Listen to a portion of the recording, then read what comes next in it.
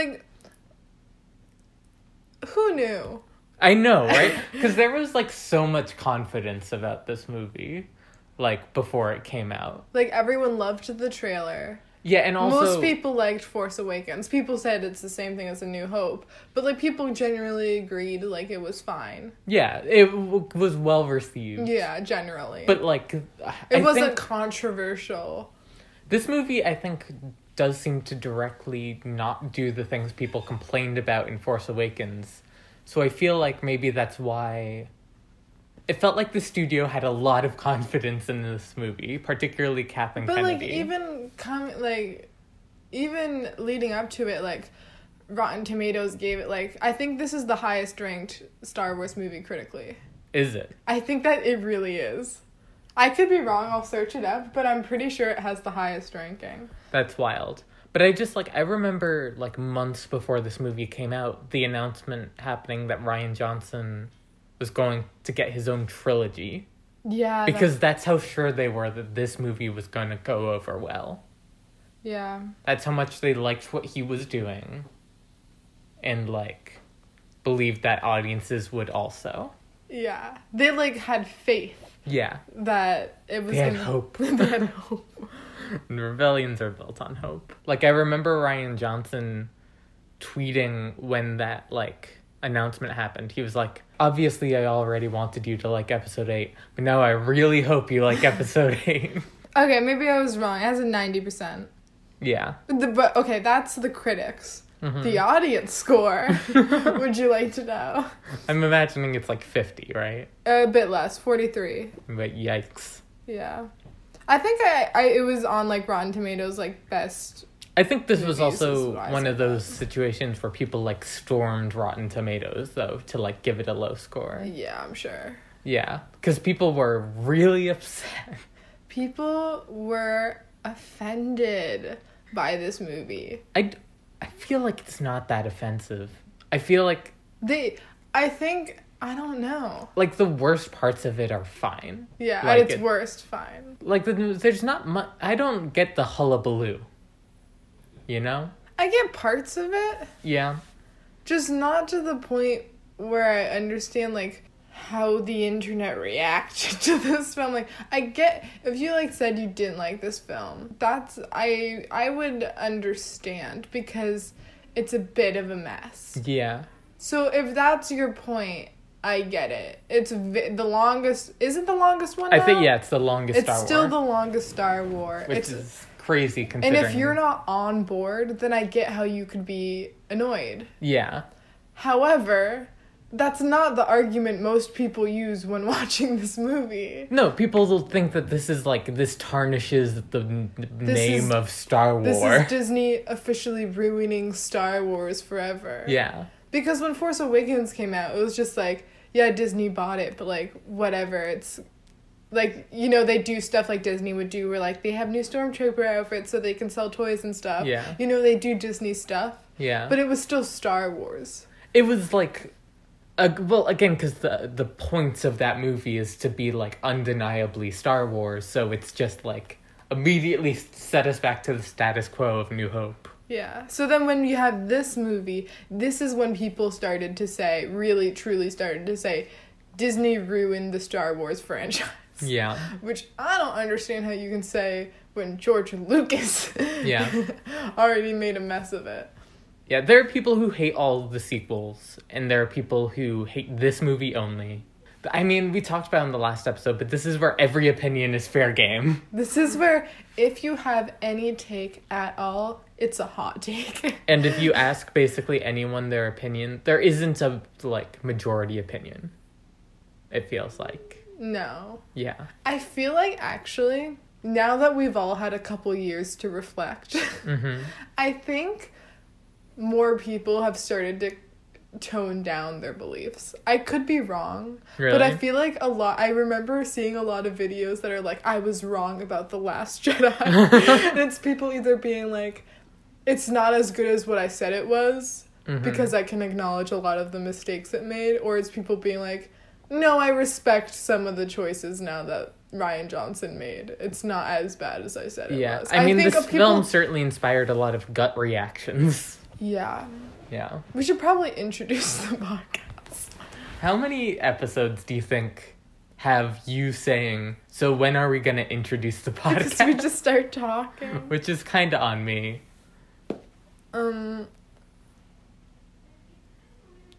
This is Star Wars, bitches.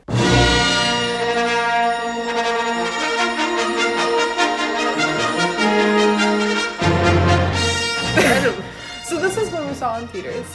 Right, okay, yeah. No, that's a good Let's place to start. Because I was with- like, do we just jump into the plot? No, let's start with our experience. I loved seeing this movie. This is one of my favorite movies. Do you want to talk about the trailers leading up to it? Because... Yes. This is where I get even more confused about people. Mm-hmm. Because when the trailers came out, Yeah. everyone loved it. Yeah.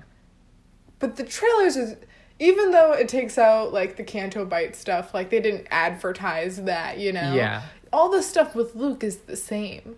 So Yeah. I'm confused why people are like, Luke's evil in this one? I'm like, in the trailer, he says the line, this will be the last... I don't know. He says it's time for the Jedi to end. Dun, It's a dun, big dun, thing. dun, dun, And we're all like, dun. ooh, Luke's not gonna be the Luke we've seen. So I don't understand why people were surprised. Also, what else do you do with Luke if you're bringing back Luke?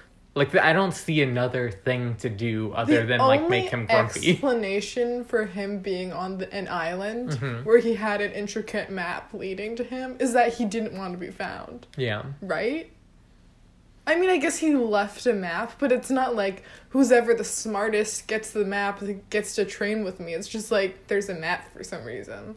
They don't clarify who made the They map. never explain the map. The map thing was an idea. They never explain R2-D2 coming showing up with the map, and they never explain why there's a map to begin with. Do you know what I realized when we watched this movie? What? This has been the best use of R2-D2 since Return of the Jedi.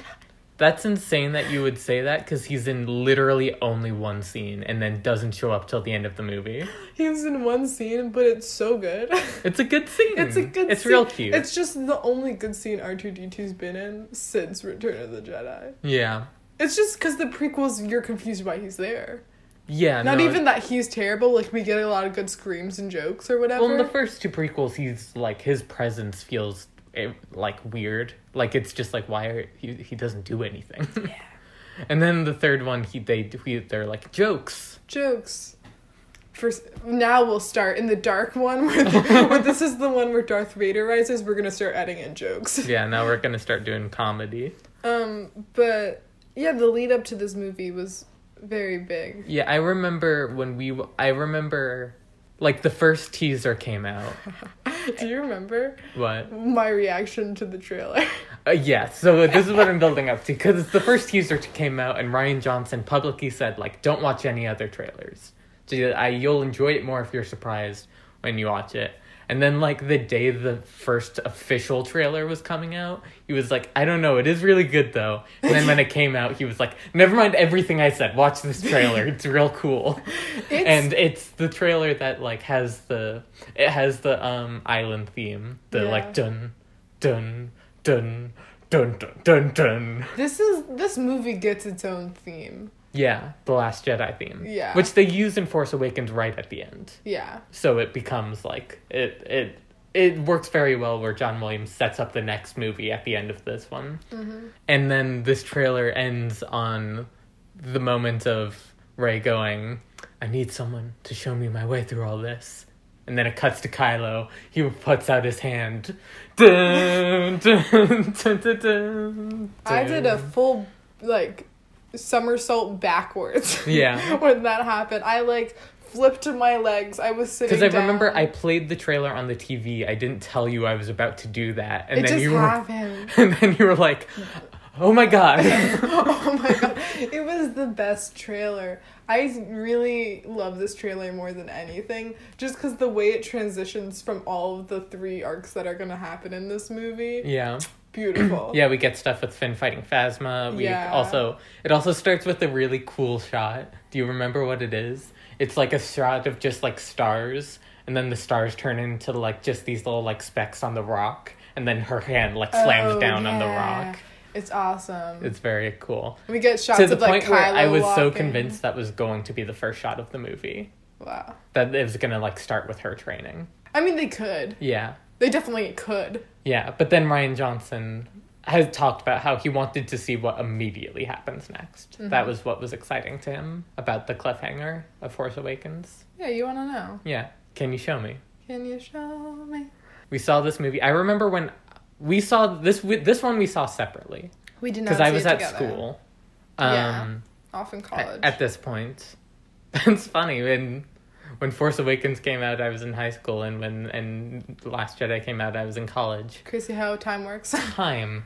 And I remember I got to the theater. I went completely alone because most of my friends had gone home for winter break. I can't imagine seeing Star Wars by myself. I went completely alone, and when I got to the theater, on the door of like the theater, there was someone had put up a poster that said, "At points in this movie, the audio will go away for dramatic effect. This is not a mistake."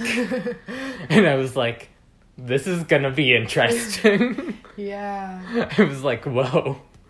I've never had to have a disclaimer in the theater. Because I can before the imagine film. if there wasn't a disclaimer, people, like, when the audio does cut up, being like, it's just Star Wars.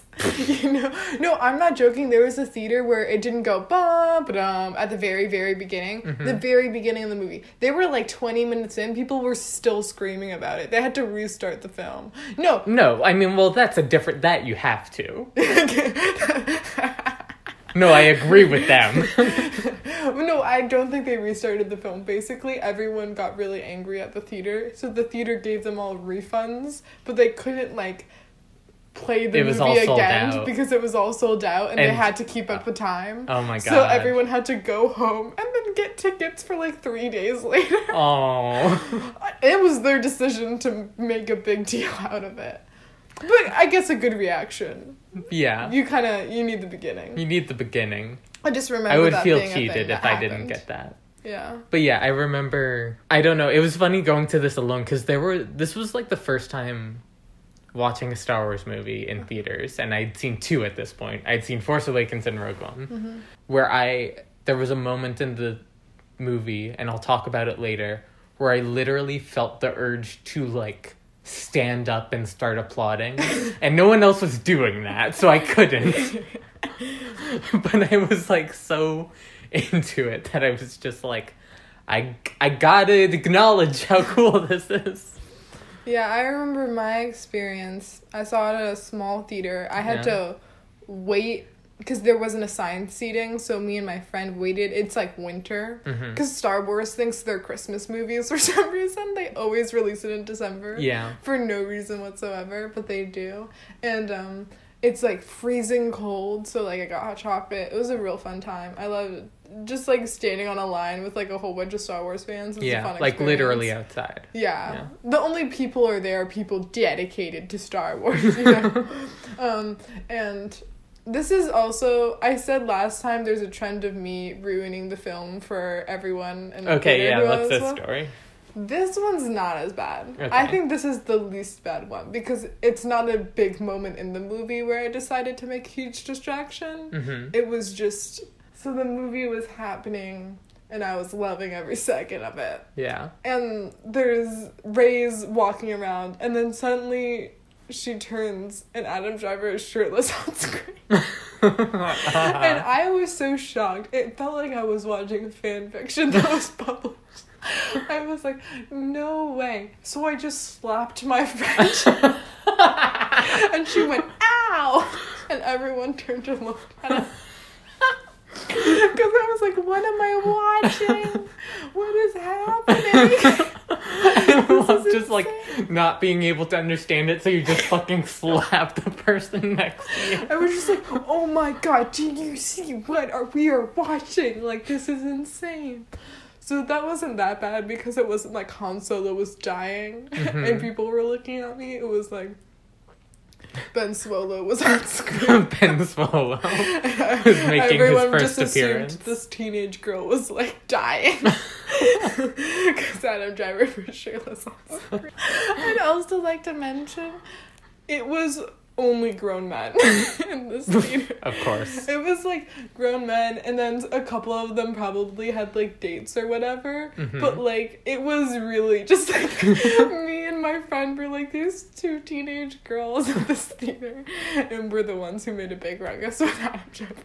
Yeah. Anyway. I remember after the movie, I called you. my theater was really into the movie. Yeah, my theater, too. Yeah, so that's fun that we both got to enjoy the movie, and then when we came out of it, we had no idea what was to come next. Because I just assumed everyone in the theater loved it. Because everyone in your theater and my theater loved it. Yeah, they were like, Big applauses, huge reactions. Mine wasn't at the point where everyone applauded every 5 seconds, because some theaters are like that, you know, like anytime like Admiral Akbar shows up, we're all like, yay. No, it wasn't that. It was that just happened like in everyone like had this like, ooh, like there was a sound that came out of everyone's mouths as like some scenes. No, everyone like, was having the perfect wow. reactions in my theater. Yeah. It was great. But I called you afterwards. Yeah, and you called me while I waited for an hour at the bus stop. Yeah. Just in the cold, waiting. When I called you, was on the floor of the bathroom in shock. Right, you were like... the bathtub, practically. I was, like, on the side of the tub, like, live. I wasn't sick. I was just in shock for watching this movie destroyed you. No, the next day, I saw an early screening, so it, like, comes out on Friday. I saw it on Thursday, so I had to go to school the next day. Mm-hmm. I was, like, shaking. My friend was like, was it good? I was like, yeah. It was great. I remember, actually, my friend being like, ugh, I swear to God, if Rey and Kylo are a thing. And then me being like, I don't know what to tell you. And then the next day, they came to me and was like, no, I like it. I like it. I approve. And I was like, wow. Wow. Yeah. Damn. Anyway, so that was my experience, kind of for the Yeah, first... and you called me, and we just splurged about it until literally my phone died. Yeah. Because I couldn't charge it because I was just at this bus station waiting forever for this bus to show up. Yeah. At UMass. So The Last Jedi.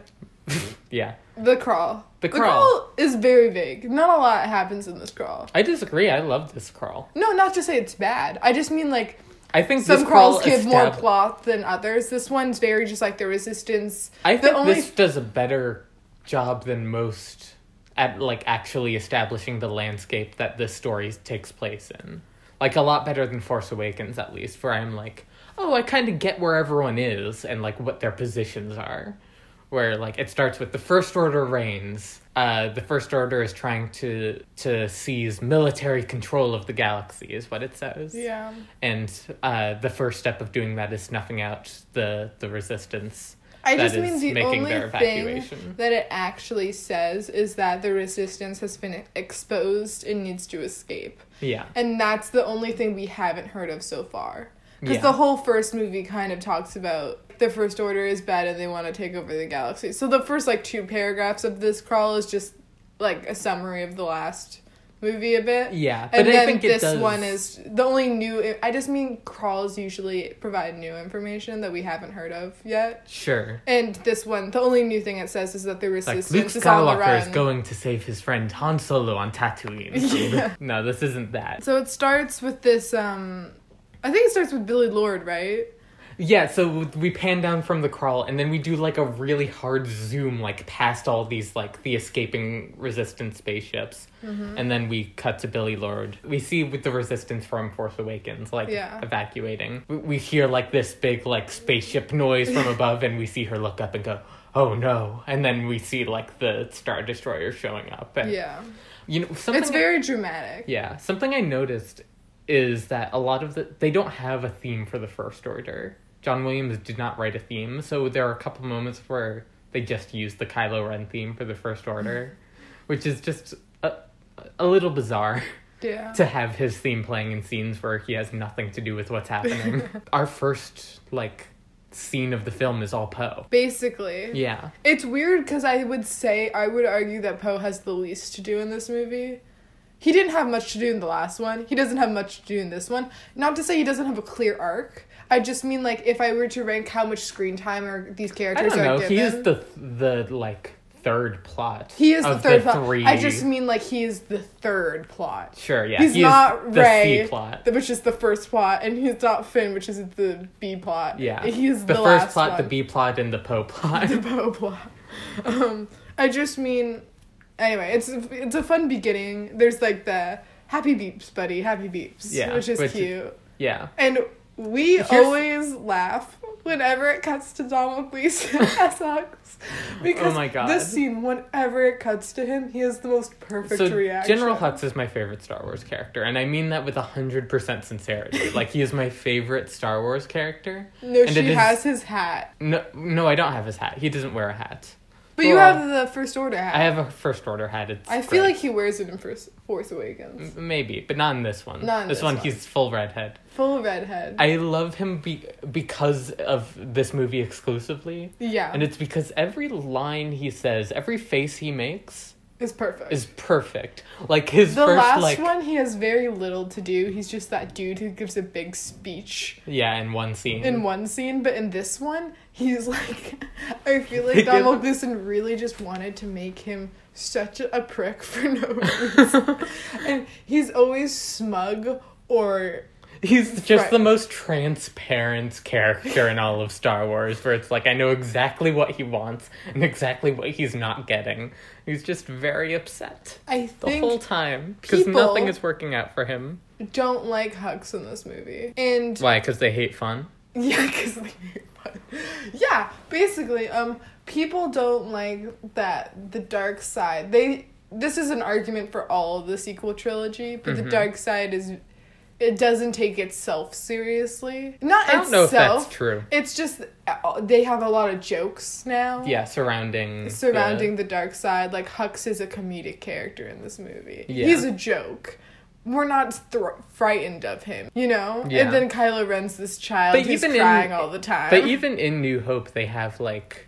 They fuck with the stormtroopers a lot. I don't know why it's such a big deal. I think it's fun. Yeah. I think Kylo Ren, people complain that he's like this whiny child or whatever. Because he is, but that's why he's great. And also why it's just like, he'd probably like kill most of the main characters given the opportunity. Like, he really would. He still is a threat. Unstable. I have no idea what this man's gonna do. Yeah. His motivations feel like they're constantly changing because he doesn't know what he wants, and that's really the only thing motivating him. Yeah. Yeah. But here's why Hux is my favorite character. He's just so upset, and it comes across so clearly in every line he says. Just like the confidence he has in the First Order, and then the fact that he is constantly shut down by like Poe making fun of him, and then them like losing the initial battle, and the face he makes. Every time it cuts to him. I remember what, for some reason, people decided to debate after watching this, is there's like a your mom joke in the opening scene, and people were upset. People were like, the First Order is such a joke at this point.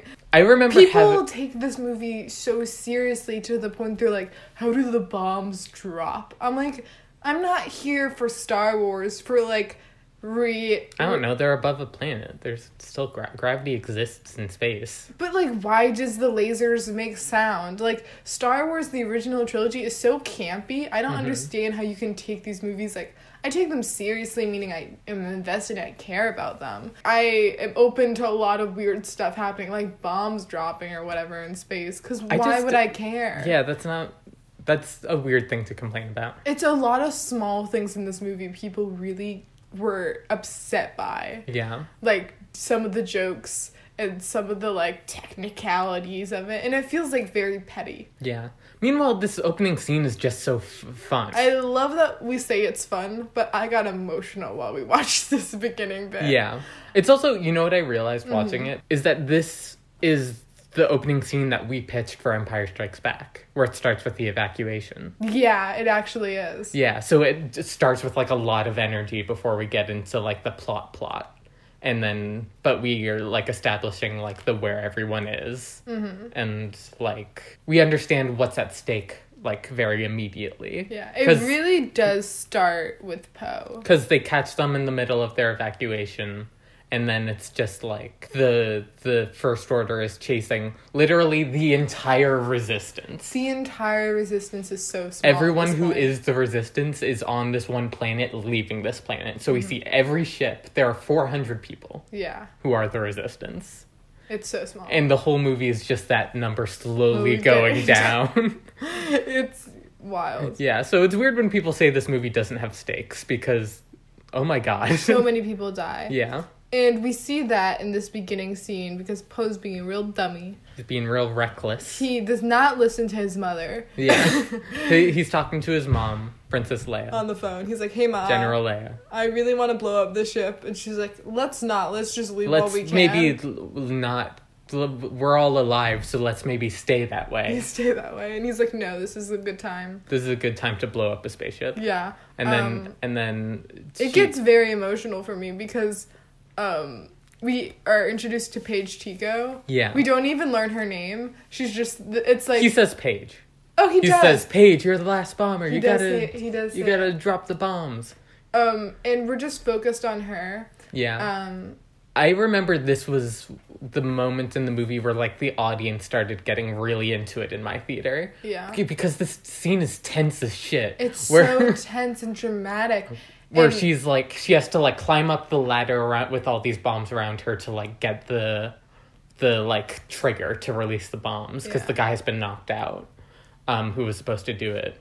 Then the, like, ship gets shot, and she falls down. And like, it cuts to black, and then we just get this slow thing of her waking up. She presumably gets knocked the fuck out. Yeah. And then we, like, have this moment of, like, we see both Hux and Poe yelling in complete silence. It's not Hux, but it's some other dude.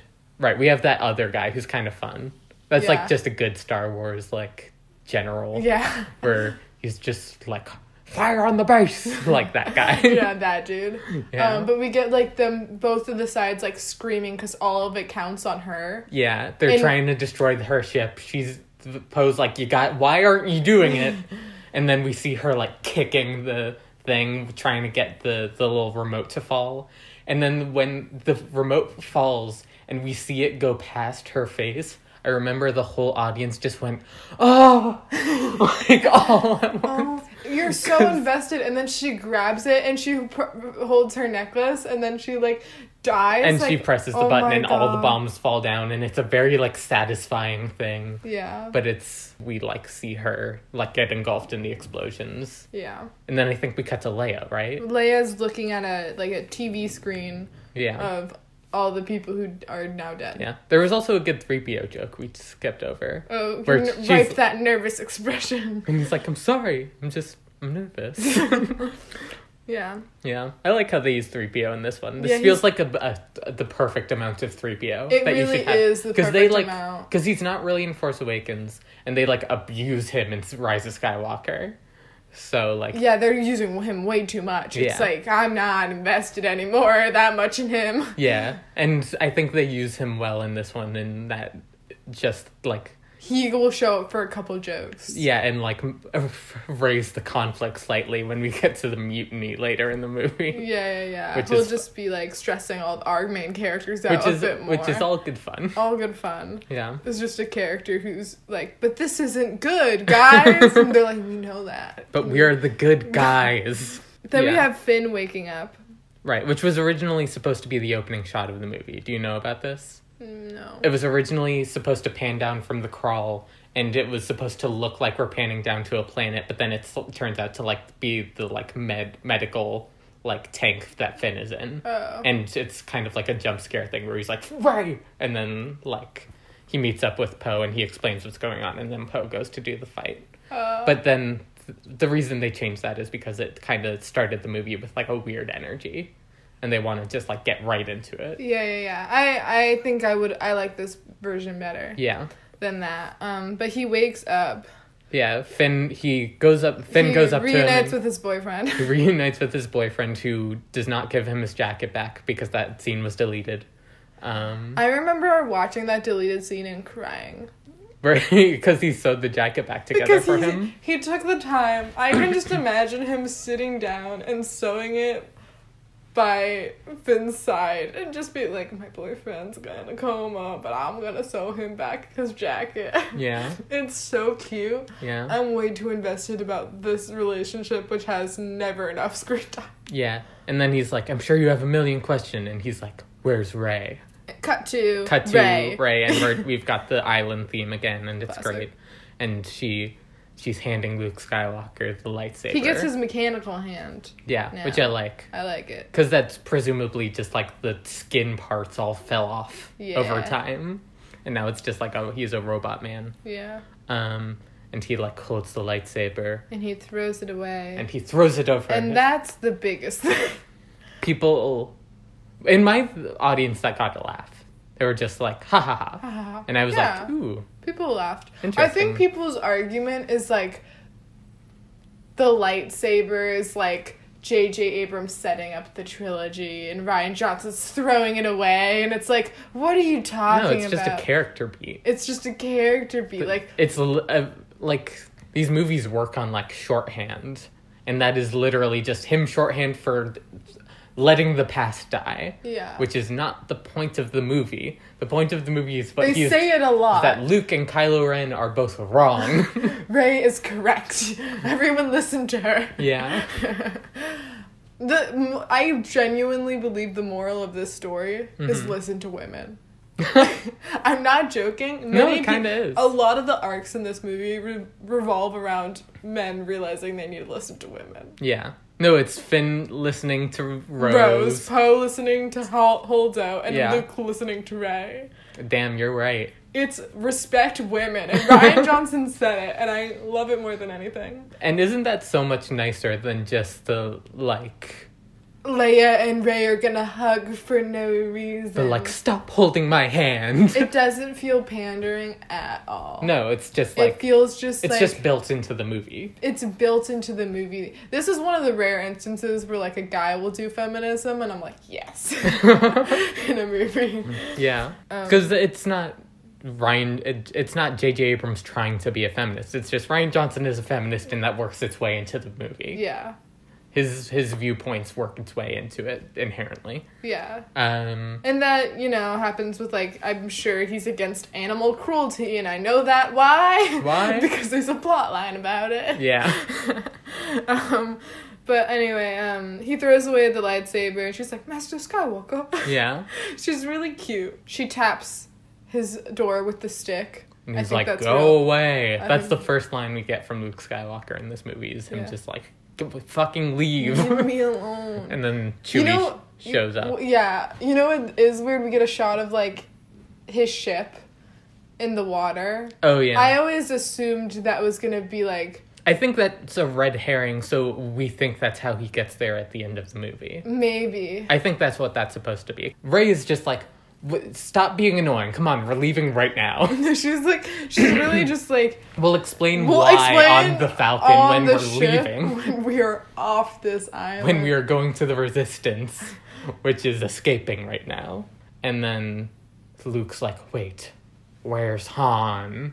And then we cut to... people get upset. And this is something I can understand, where people are upset that we don't get a scene of, like, Luke mourning Han or something. It just cuts away, and that's his reaction. I'm just not sure if there's time for it. Yeah, that's what I mean. This It's like, movie's this movie's so so long, and you want to add new things.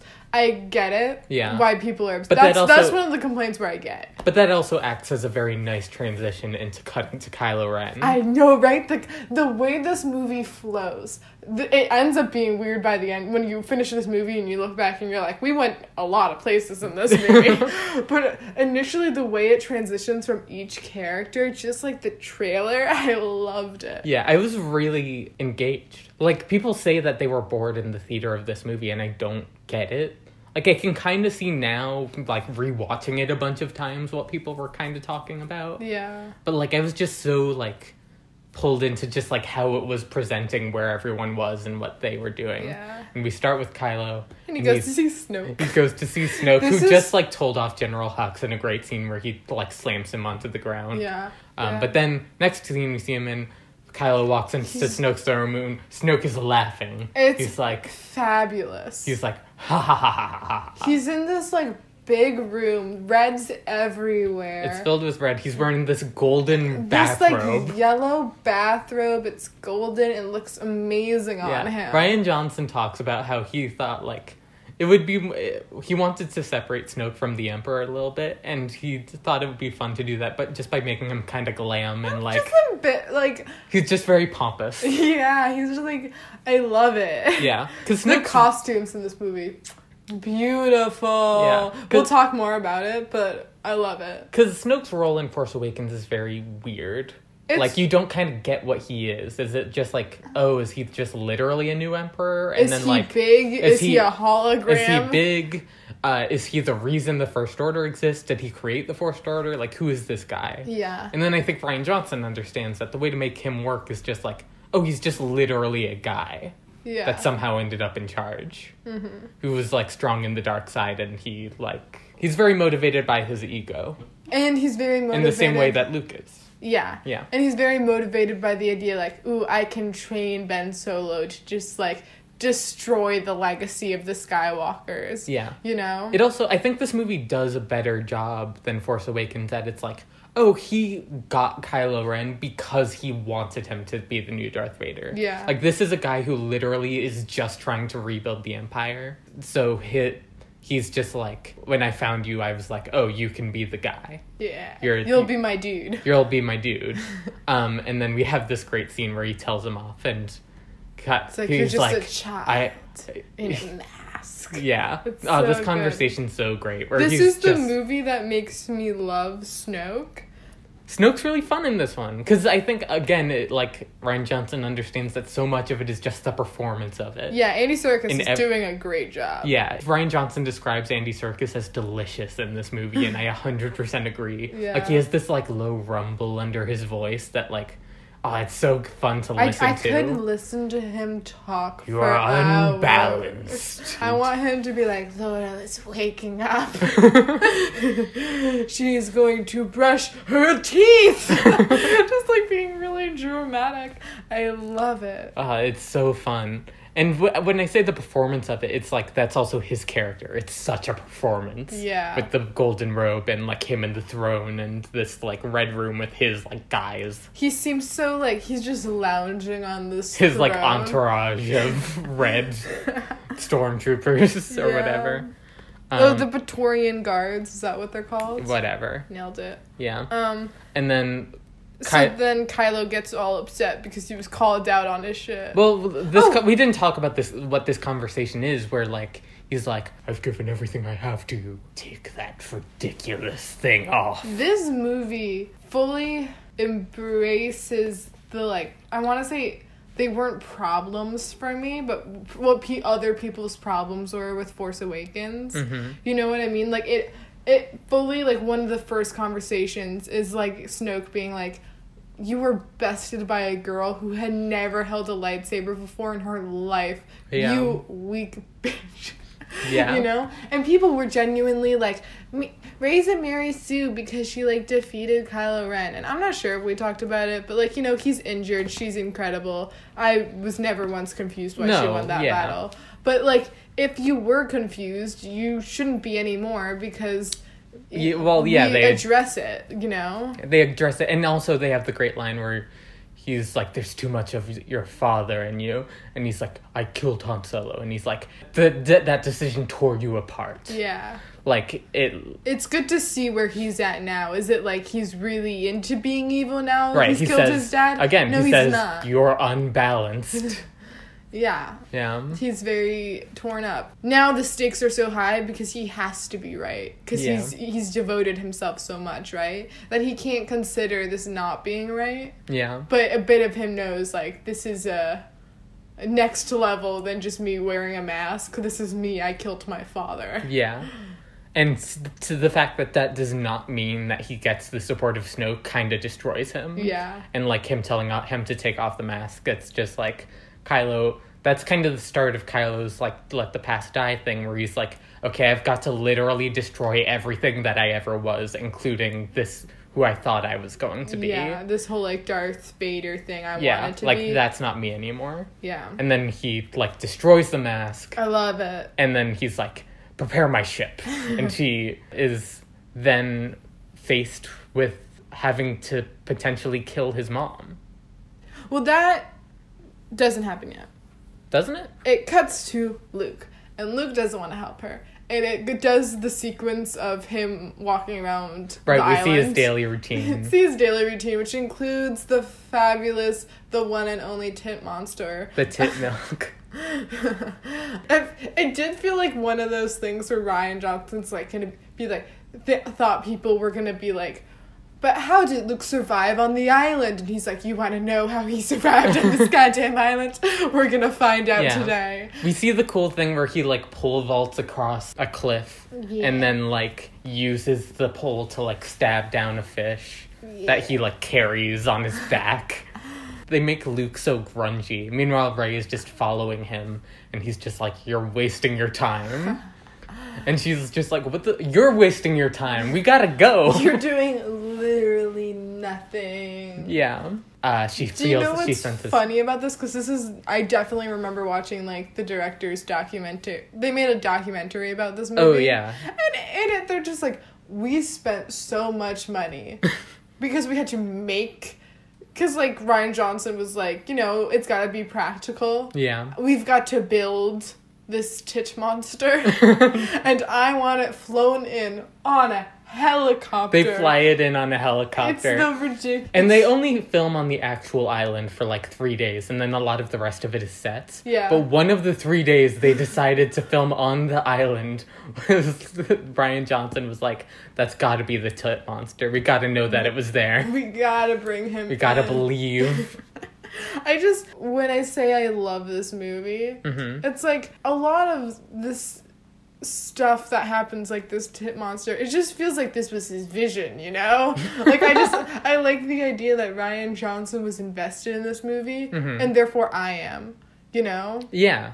No, sometimes that doesn't happen with directors where I'm like, this was your vision and it failed miserably. Yeah. Like George Lucas. But this felt like one of the moments where it was just like, this is so silly, but it feels like so clearly Rian Johnson. It was like his idea that he wanted to put on screen. Yeah. And it's interesting. I how people handle Star Wars as directors, I think is really interesting. Rian Johnson is very much about, like, this movie's, a lot of the themes of it are about like, bring new into the old. Yeah. And, like, not forgetting about the past, but learning from it and creating something new.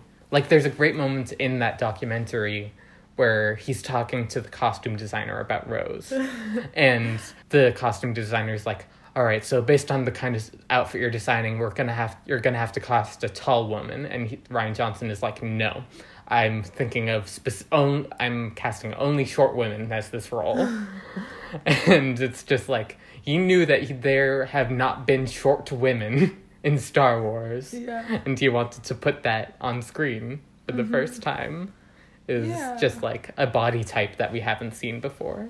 Yeah, absolutely. Yeah. We saw the tit monster. The next thing we talk about is Finn's like, but what about Rey? And Leia's like, don't worry. I have this tracking beam. A beam? He has a beacon. A beacon, a beacon, a beacon. A beacon. And we see that Rey has one too. That confuses me the most out of this movie. Where it feels obvious to me, I guess. I guess not to Rian Johnson. But when you're setting stuff up in this movie, he sets up that there is this device that people use to track each other from large distances. Yeah. And then we have the Empire, the First Order, whatever, that's tracking the Resistance.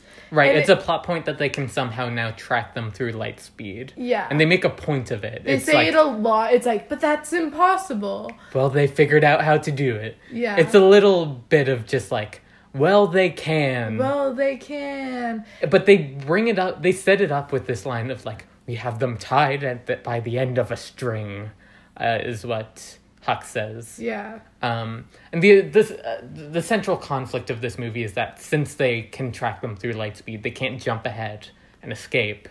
So they just have to like keep moving at enough distance that they cannot be destroyed by the First Order. And it's basically this slow-paced chase. Yeah. Where they're just trying to go as long as they can without losing all their fuel. Yeah. Because once they do that, then the First Order can catch up and destroy them.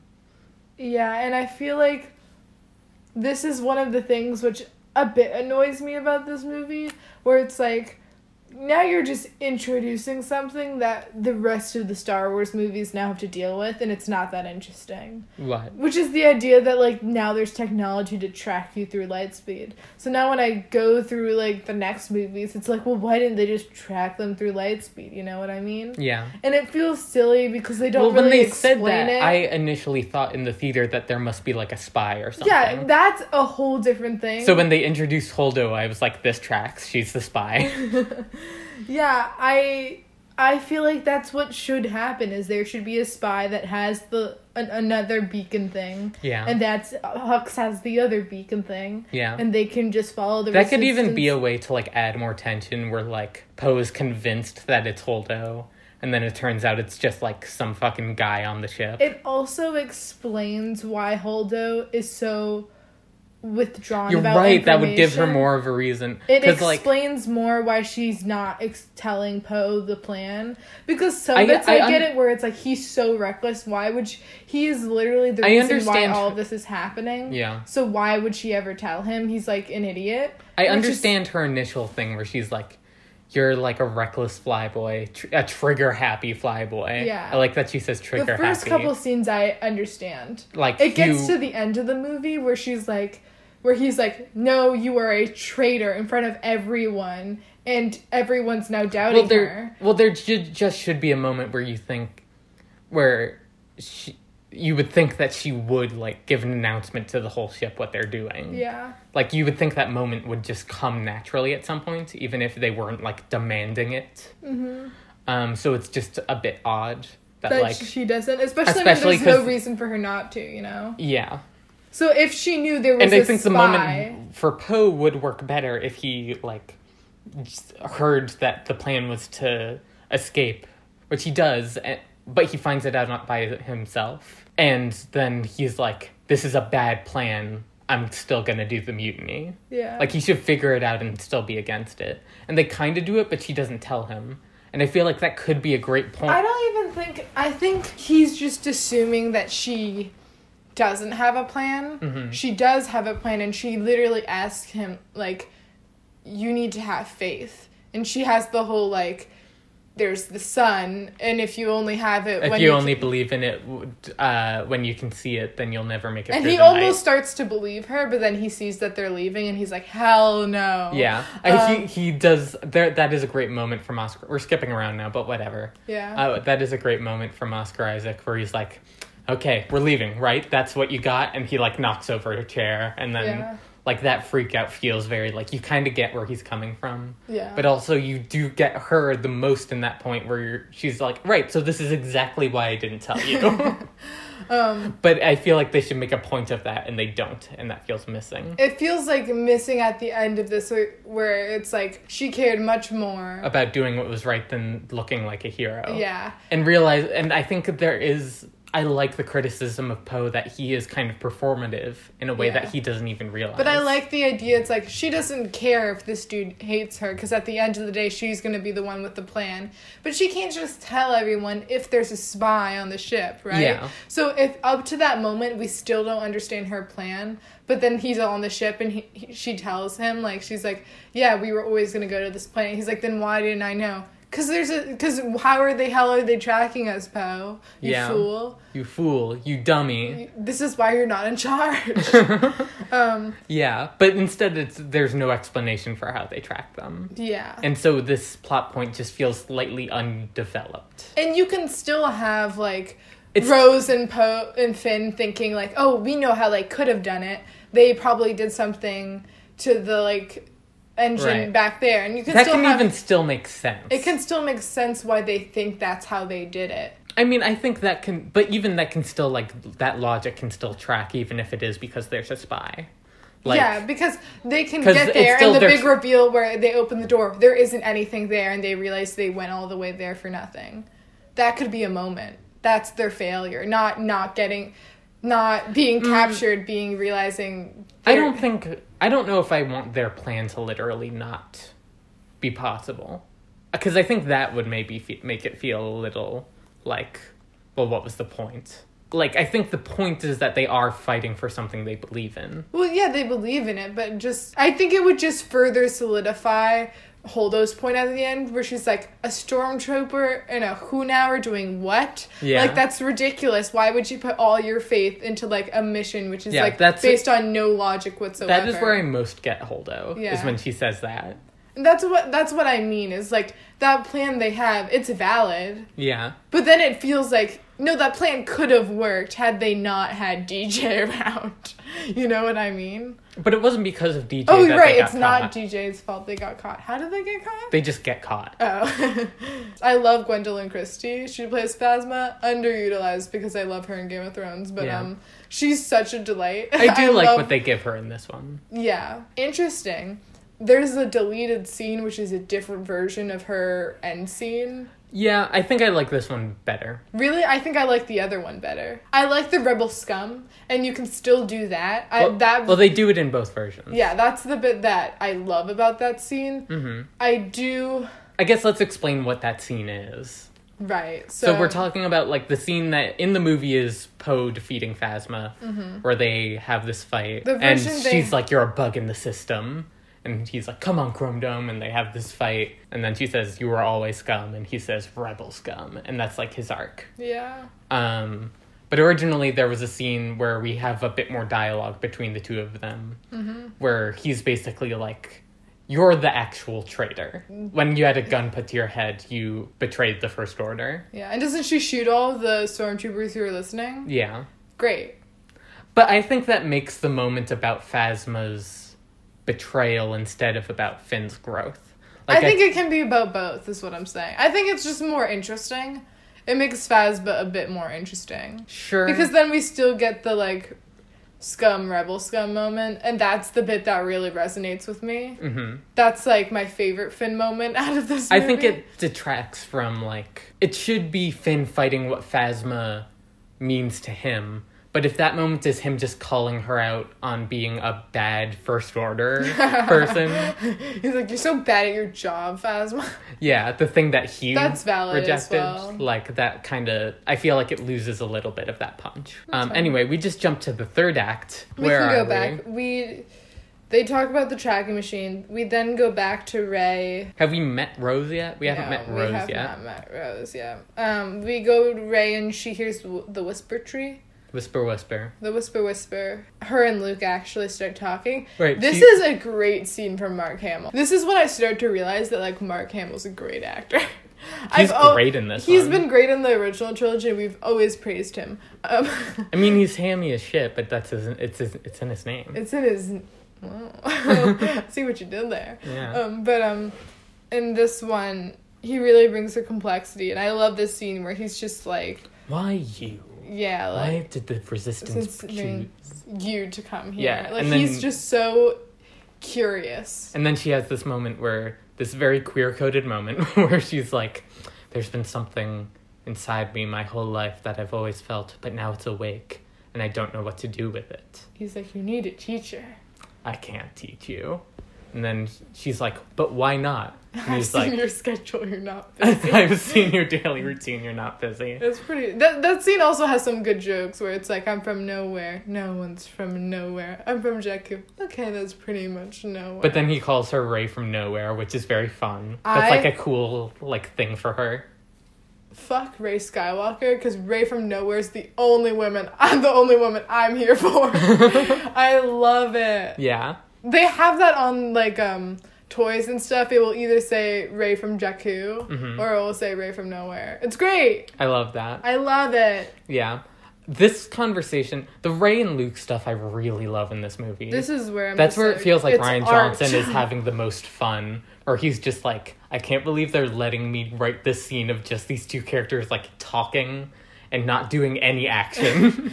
This is similar to Empire Strikes Back, where it's both raises the stakes from the last movie to make it more drama-filled, you know? Both movies are very dramatic, but both movies... It's a lot more personal. It's a lot of just talking. Luke has kind of become the Yoda character. Yeah. Where he's, like, isolated himself out of failure. which is why Yoda shows up at the end to teach him his lesson, because he went through the exact same thing. That's why it's Yoda. I think Rey has a line where it's like, and he says it's time for the Jedi to end. It's in this trailer. Yeah. Yeah. We just gotta cut to Leia slapping Poe in the face. Which I love. I have like a saved video on my phone, which is just like a montage of Carrie Fisher slapping Oscar Isaac. Yeah. They have like 43 cuts of it. I don't know why they kept doing it. Like, they give Leia a good amount in this one. Yeah. Where it's like, obviously they do put her in a coma for a bit. Yeah. But they still give her stuff to do. Like, obviously this is Luke's movie. Because originally the plan was it would be Han's movie, Luke's movie, Leia's movie. Was how the sequel trilogy was going to work. That's the only plan they ever had. Yeah. Was that, which is a good plan. That's a valid way to split up your time. Where it was going to be like Harrison Ford is credited first for Force Awakens. Mark Hamill is credited first for Last Jedi. And then it still is this way, because it was like in some original contract they wrote. Carrie Fisher is first billed for Rise of Skywalker. And she had filmed absolutely nothing for that movie. Yeah. Which is just kind of wild. It's really sad. It's really sad. This movie is also, because Carrie Fisher had just died, a lot of how you watch this movie, we all knew this was Leia's last movie, so it felt like they had to have an ending to her character. So they do weirdly kind of give it to her. They do give it to her, but there's so many scenes where I'm like, this is Leia's last scene. Yeah. I really thought that a lot of the scenes, I was like, this is the last time we'll see Carrie Fisher on screen. On multiple occasions, I thought that. But instead, she's given the final moment of the movie. Yeah, it's beautiful. Yeah. It's really incredible they got some of the scenes they did. Yeah. And while she was here. Yeah, and they didn't change anything because of it. Yeah. This is how it was written and originally edited. But that scene with her and Luke, it's really beautiful they got to film that. Yeah, we'll talk about that once we get to it later. But we then get Kylo in his X-Wing. Right. I love this because it just shows that Kylo's a great pilot. Yeah. Like, he got something from his dad. He's just like knocking people out. It's so good. He's spinning, he's shooting. I love it. Yeah. And then we do the Empire Strikes Back thing for the first time since that movie. Which is when they, like, fade from his face to Leia's face. Yeah, it's really good. Yeah. I remember seeing that moment in the theater and being, like, very moved by it. This was a bit in the trailer that they showed, was Kylo... Like, his hand resting on the trigger about to, like, shoot Leia. Yeah. And, of course, he doesn't.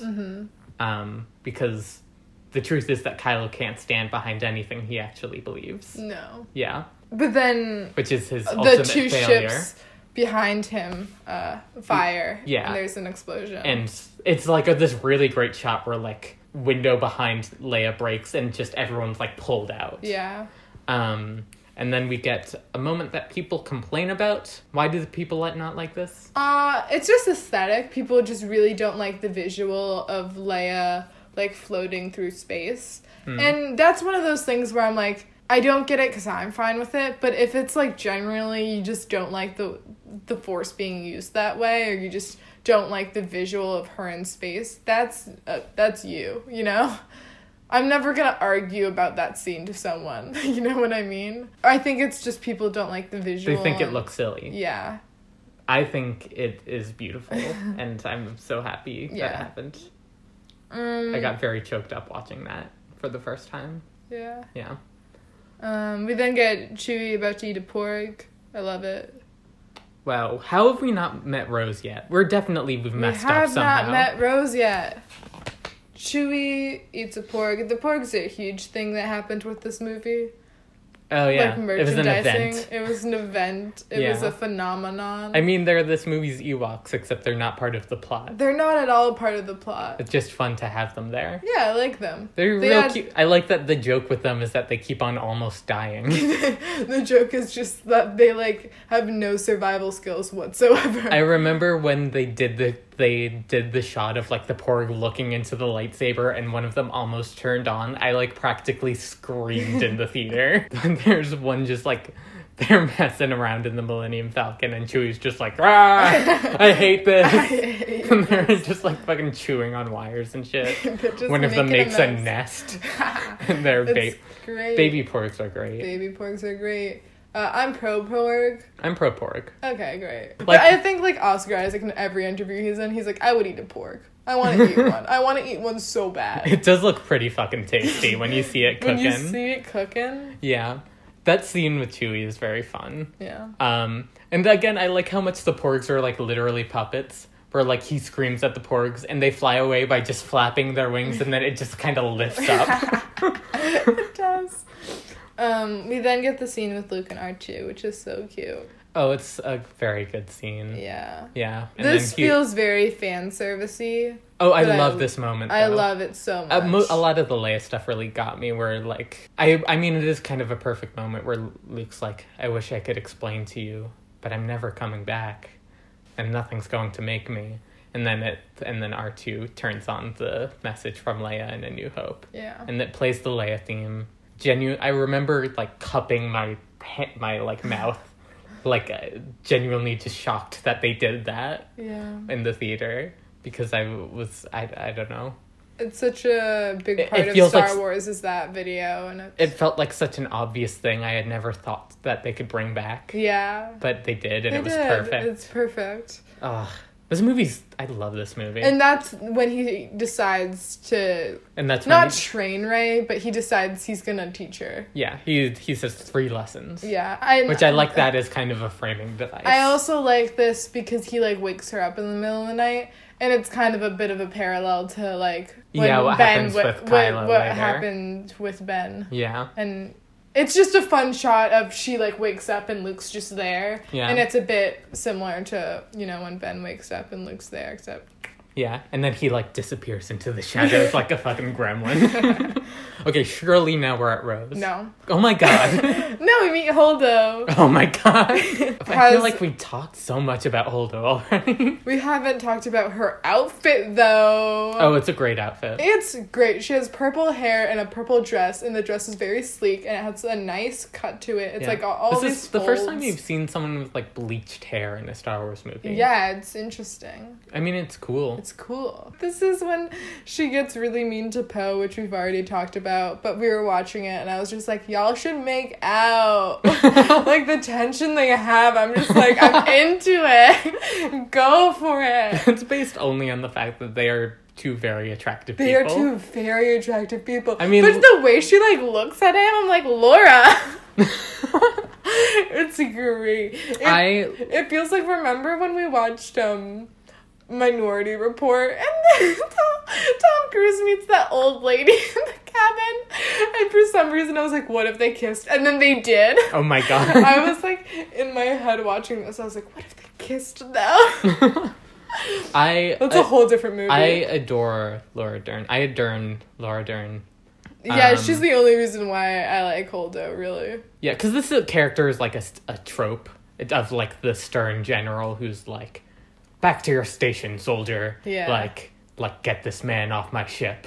Like, that's kind of the... But I love her, but it's just because of Laura Dern. Yeah, the stuff that Rian Johnson talks about that he wanted to do different with her was that, like, he kind of wanted to have this character who gives off a bit of a hippie vibe.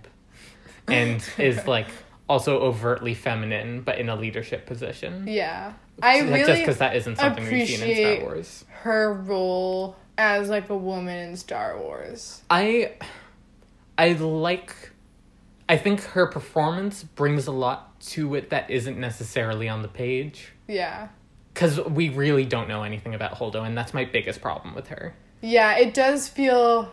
because we're going into the mystery of it all, It does lack when she dies at the end. I'm not like, oh, it's sad Holdo dies. I'm just like, wow, that was really fucking cool. I understand the role she plays in the story, but she ultimately is there to serve a man's story. Yeah, what I mean is that I like the idea. I like that there's this woman in power, and Poe's arc is learning to listen and to respect. Because he while he doesn't listen to Leia, he does respect her. Yeah. Because she's his mom. But also because she's Princess Leia from Star Wars. Yeah, and it's fun to have a new character where it's like, she has an obligation to prove herself to us. Yeah. And it's like, no, she fucking doesn't. Yeah. She's in charge and there's a reason for it. Right, there's that moment where Poe's like, that's Admiral Holdo from, like, the Holdo of the whatever. The Battle of what? Yeah. Like, she's responsible and then for he's that. just like, not what I pictured. Yeah. Because, again, it is, like, again, Rian Johnson was like, I wanted to create an overtly feminine character in a position of power. Yeah. Because as much as we love Leia, like, she is very much like she has a bit of, like, a gun-toting badass leader thing going on. Yeah. Which is not Holdo, really. Mm-mm. She will pull out a gun when she needs to. Yeah, it's great. But, like, that's not her, like, go-to. Yeah. And I get it why people... And that's what Leia appreciates about her. People really dislike her character. Mm-hmm. And I think it's because people are confused why she doesn't say anything. And we've discussed this already. Yeah. Where I get it for the first half of the movie, and by the end I'm a bit agreeing with people where I'm like, she should probably speak up right about now. I'm still with her. It's just a weird beat. Yeah. To me. But I understand what the mistake that Poe is making. I understand his failure, because this movie's about failure. A lot of the criticism for this movie was against Holdo, and it was against Rose. And two new female characters they decided to introduce in this movie. And I'm not saying, like, if you disliked those characters, you're sexist or anything. Mm-hmm. I'm just saying, no, I'm joking. What I'm saying is, like, I think it's very representative to us as a society that those were the characters that people really focused on when DJ exists. I'm like, that's a male character introduced, and that's the he's the weirdest character in this movie. The weirdest fucking character. Where it's like, I don't really get why he's 100% of what's weird about it is the performance, which does not match at all with the, like, what we're supposed to get from this character. Yeah, it's really weird. Especially because Rian Johnson makes it very clear that I love it the way Rian Johnson decides to show women in the workplace. Mm-hmm. And I'm being completely sincere when I say that because it's something you don't get to see in Star Wars that much so far. Where it's like, it's really hard for women to be in a position of power or to make their voices heard. Yeah. And that's why I love Rose so much. Yeah, and we get that from both perspectives of, like, a woman who isn't being respected despite the fact that she is an authority. And she has earned herself. And she is the superior. And a woman who has not had the opportunity yet, but is a bit... And is now being spoken over during her chance. Yeah. To, like, where she is bringing something... There's this scene where Rose and Finn have both collectively made a plan together, and Finn's the one who keeps interrupting and saying, like, this is my plan. Yeah. And she has to actively insert herself into the conversation in order to do that. Yeah. So I think that's really powerful. I love seeing that. Yeah. This is also the best of Rey. I love the way... This is definitely Rey's best movie. This is Rey's best movie. She just becomes this very real character and solidifies for me. She screams a lot. She's a mess. I love it. They have the moment where, like, we'll discuss the full scene a bit more later, where she's, like, exploring the Force and, like, the dark side offers to show her who her parents are, and she, like, goes to it without even questioning it. Yeah. Like, and Luke says, like, you didn't even try and stop yourself. Yeah. And, like, that says a lot about Rey, that, like, she will act impulsively to get what she wants. Yeah. Even if it isn't necessarily the right And we choice. talked about it last night. That doesn't make her selfish. It's just she is self-motivated. Yeah. And I just really appreciate what Rian Johnson, how he characterized female characters in this movie. Yeah. I think it goes overlooked. And I think it's very representative that the characters people hate most are Rose and Holdo. And if there's a male character people don't like, it's Kylo, and the reason why they don't like him is because he's over emotional. Yeah, you're right. It feels very representative of our society. Yeah. It's a bit unfortunate that's where I get kind of upset with Star Wars fans. Kelly Marie Tran left the internet because of the response towards her character, and that's unacceptable. I hated Hayden Christensen's performance. I would never say it's okay for you to bully that man. Yeah. No. It's inappropriate and it's rude, and I hate it. Yeah. Can we talk about Rose now? Yeah. Please tell me we're there. We're there. We there? Finn meets Rose. Okay, Finn meets Rose. Finn is trying to escape because he's like, I've got this thing that like Rey is going to, Rey is coming back, because he thinks she's coming right back. Yeah. Because that's the plan. Yeah. Is for Rey to come right back. Mm-hmm. He's like, she can't come back here because she will get killed. Yeah. Like all of us are about to get killed. Yeah. So he's boarding an escape pod, and he walks past. He sees Rose Tico, who is crying, holding the necklace of that she shared with her sister. This is also nice because we get to see the consequences of Poe's actions. Oh my god, a bit more. Where it's like, yeah, Paige died and it was like a noble sacrifice for a cause she believed in. But if Poe had pulled out when Leia told him to, Rose would still have a sister. If he had listened to his superior. Yeah. And I would say it's kind of a missed opportunity that Rose and Poe don't talk at all in this movie. It's not needed. Yeah. Because both of them go through their own arcs, and I appreciate it. Yeah, they kind of happen separately. Yeah. But it would be interesting. Yeah. But it's fine. But hey, that's why we make sequels, right? That's why we continue these characters more in the next movie. Yeah. Finn walks past Rose. He, sees her and is just like, okay, and just keeps walking. And then see him in the background walking around. And then she is like, you're Finn, the Finn. And he's like, I'm the Finn. And she, fangirls out at him. It's so good. This is the scene which... I'm so confused why people don't like Rose, because this scene's perfect. This is the most I've ever related to a Star Wars character, is when she's like, I mostly work on the lower decks, so doing talking with resistance fighters really isn't my forte. Doing talking. Great job, Rose. And then Finn's just breathe, and she goes, she forgets to breathe around him. It's so good. Yeah, and then he's like, he doesn't know what to say, and he's like, may the force be with you. And she's like, oh my god. She's like, wow. Wow. It's just so great. She's so cute. Yeah. But then, what I love about Rose is that she is so... the reason she adores Finn when she meets him is because she's idolized him. She respects him as someone who left the First Order to join the Resistance, because she believes so strongly in the Resistance. That's a story she can get behind. Because she is someone who has her family has suffered at the hands of the First Order. Mm-hmm. That is part of her backstory. Yeah. That she's from a poor family, and her and her sister joining the Resistance was a big thing for the two of them. And when they heard the story of Finn, that was very impactful to them, because they were like, change can happen. Yeah. Yeah. I love Rose and I love her story. But then when she sees that he's trying to escape, she will hold her own. She doesn't let him slide because she idolizes him. She's not just fangirling this whole movie. She's like... you made me believe something. Not you made me believe, but I believed something. You supported that belief, and now... you're turning your back on it. Yeah, you're a traitor. Yeah. She calls him a traitor. And she knocks him out. It's great. Which is funny, because Finn's been called a traitor his whole life, and maybe this is the one time where it's actually justified. Yeah. Yeah. Yeah, she knocks him the fuck out, and it's great. We get then some fun stuff with John Boyega, where he's like, what did you hit me with? I can't feel my teeth. I can't feel my teeth. Yeah, she's rolling him down. She's there's some good bits where he just wakes up, and for some reason Rose is just carrying him around places. Yeah. It's fun.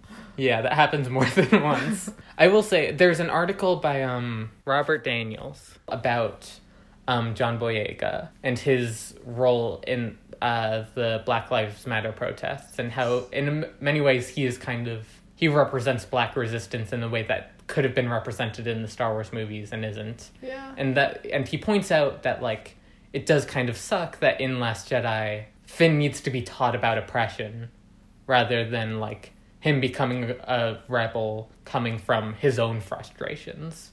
Mm-hmm. He needs to be taught that the First Order is bad, even though he already knows that. Mm-hmm. And we see hints of it in Force Awakens, where he's like, I chose not to fight for them. And then this movie kind of shifts it to him being the ignorant one who needs to learn why the resistance is important. And I get how Rian Johnson got to that arc. Mm-hmm. But it does suck that he can't build from his own experiences to want to rebel. Absolutely. And I think what Rian Johnson's pulling off of is in the last movie, Finn is motivated by his connection to Rey and Yeah. Rey only. So he's just going off of that and being like, no, he has to learn that He is very much about self-preservation. But then also he begins to care about Rey. Yeah. So then this movie is him caring about a cause bigger than himself. And then we see that at the end when he's willing to sacrifice himself for that cause. Yeah. And I think that you could still do that and make it more... Like, I think there's a way where Finn could be like, the reason I'm running away to find my friend and get her safe is because I come from the First Order and I know what they do. I've experienced the trauma that they cause firsthand. Mm-hmm. And then Rose being like, but don't you get that, like, your existence proves that it can change? Yeah. And, like, that this is something worth fighting against beyond just saving yourself. We've talked about this, and this has always been a plot line I think many people have wanted, but also we talked about it as this is something they could have done in Rise of Skywalker. Yeah. They could have also done it in this movie. Yeah. They also had the opportunity to do so. And it doesn't quite do it. No, which is the idea that Finn would start a Stormtrooper rebellion. Yeah. Due to his story. And I'm fine with there being The Last Jedi being a placeholder, because maybe he's not in the right headspace to actually start a revolution. Yeah. That's a big jump for him. So But it wouldn't be a big jump after Last Jedi. It wouldn't be a big jump. So if in Rise of Skywalker we got, especially now in this, like, during the Black Lives Matter movement, if there was... Which like, is worth all noting the was still a thing in 2015. Yeah, it's not new. I just Yeah. mean, like, it would be... It would be powerful as well as now, but now looking at what's happening in the world right now and how people are responding, it would be powerful to see all these stormtroopers quit their job Yeah. to join Finn in his rebellion. Yeah. In his riots that he would start. Yeah. You know what I mean? So No, I would love to see that. I would love to see that, and I think I wanted it out of either of these movies. It's just disappointing it never happened I at think all this in this movie is more trilogy. personal, so I do kind of get why they didn't do it in this one. Mm-hmm. But I still do think there is more that that could be done with Finn as a rebel and as an activist. Mm-hmm. And, like, finding his identity as that. It really sucks that by the end of this trilogy we don't get that from Finn. Yeah. Because this feels like, I do believe that Rian Johnson treats Finn as the character he was in Force Awakens, and he does bring more to that character. Yeah. But But unfortunately... it feels like this is the beginning, because now we've solidified that Rey is the main character. Mm-hmm. She's the Luke, and, like, Finn is the, like, Leia, I guess. Yeah. I don't really know, but, like, the equivalent I mean, he's is the that... Han, really. Yeah, the idea that he gets less screen time Yeah. when he is such a big part of the first movie. Yeah. You know what I mean? Because... And I think the unfortunate thing in his arc in this movie is it does end up being a story about a black man being taught about oppression rather than experiencing it and fighting against it. It's also unfortunate that his storyline happens to be the one that everyone hates. Yeah. Because he goes to Canto Bight. But it just sucks that this is the start to, like, the Rise of Skywalker, where he's not a character at all anymore. And he's only there to serve a white protagonist. Yeah. And it's no fun at all. Because I love Finn so much from Force Awakens. And Yeah. he's not bad in this. No. I do see the signs of him becoming less prevalent. Yeah, and I think when I see, like, him in Canto Bight, I don't really track him from Force Awakens to him there. Like, that doesn't necessarily feel like the obvious next step for him. And because he does do the thing where he's very excited by all the rich people. He's having a grand old time. Yeah, that's what feels weird to me. Yeah. It is very funny where I like that he's just like, this is great. And then we just cut to Rose and she's like, okay. Yeah. She's very like, I am done with this. No, the dude. stuff that I love with the Canto Bight stuff is when Rose is like, there's never been a more wretched hive of scum and villainy. And then it cuts to like all these like rich These people. like posh rich aliens like drinking champagne. It's great.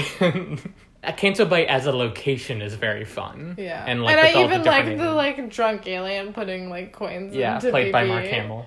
Is it really? Yeah. That's great. Yeah. We could probably go back to the plot.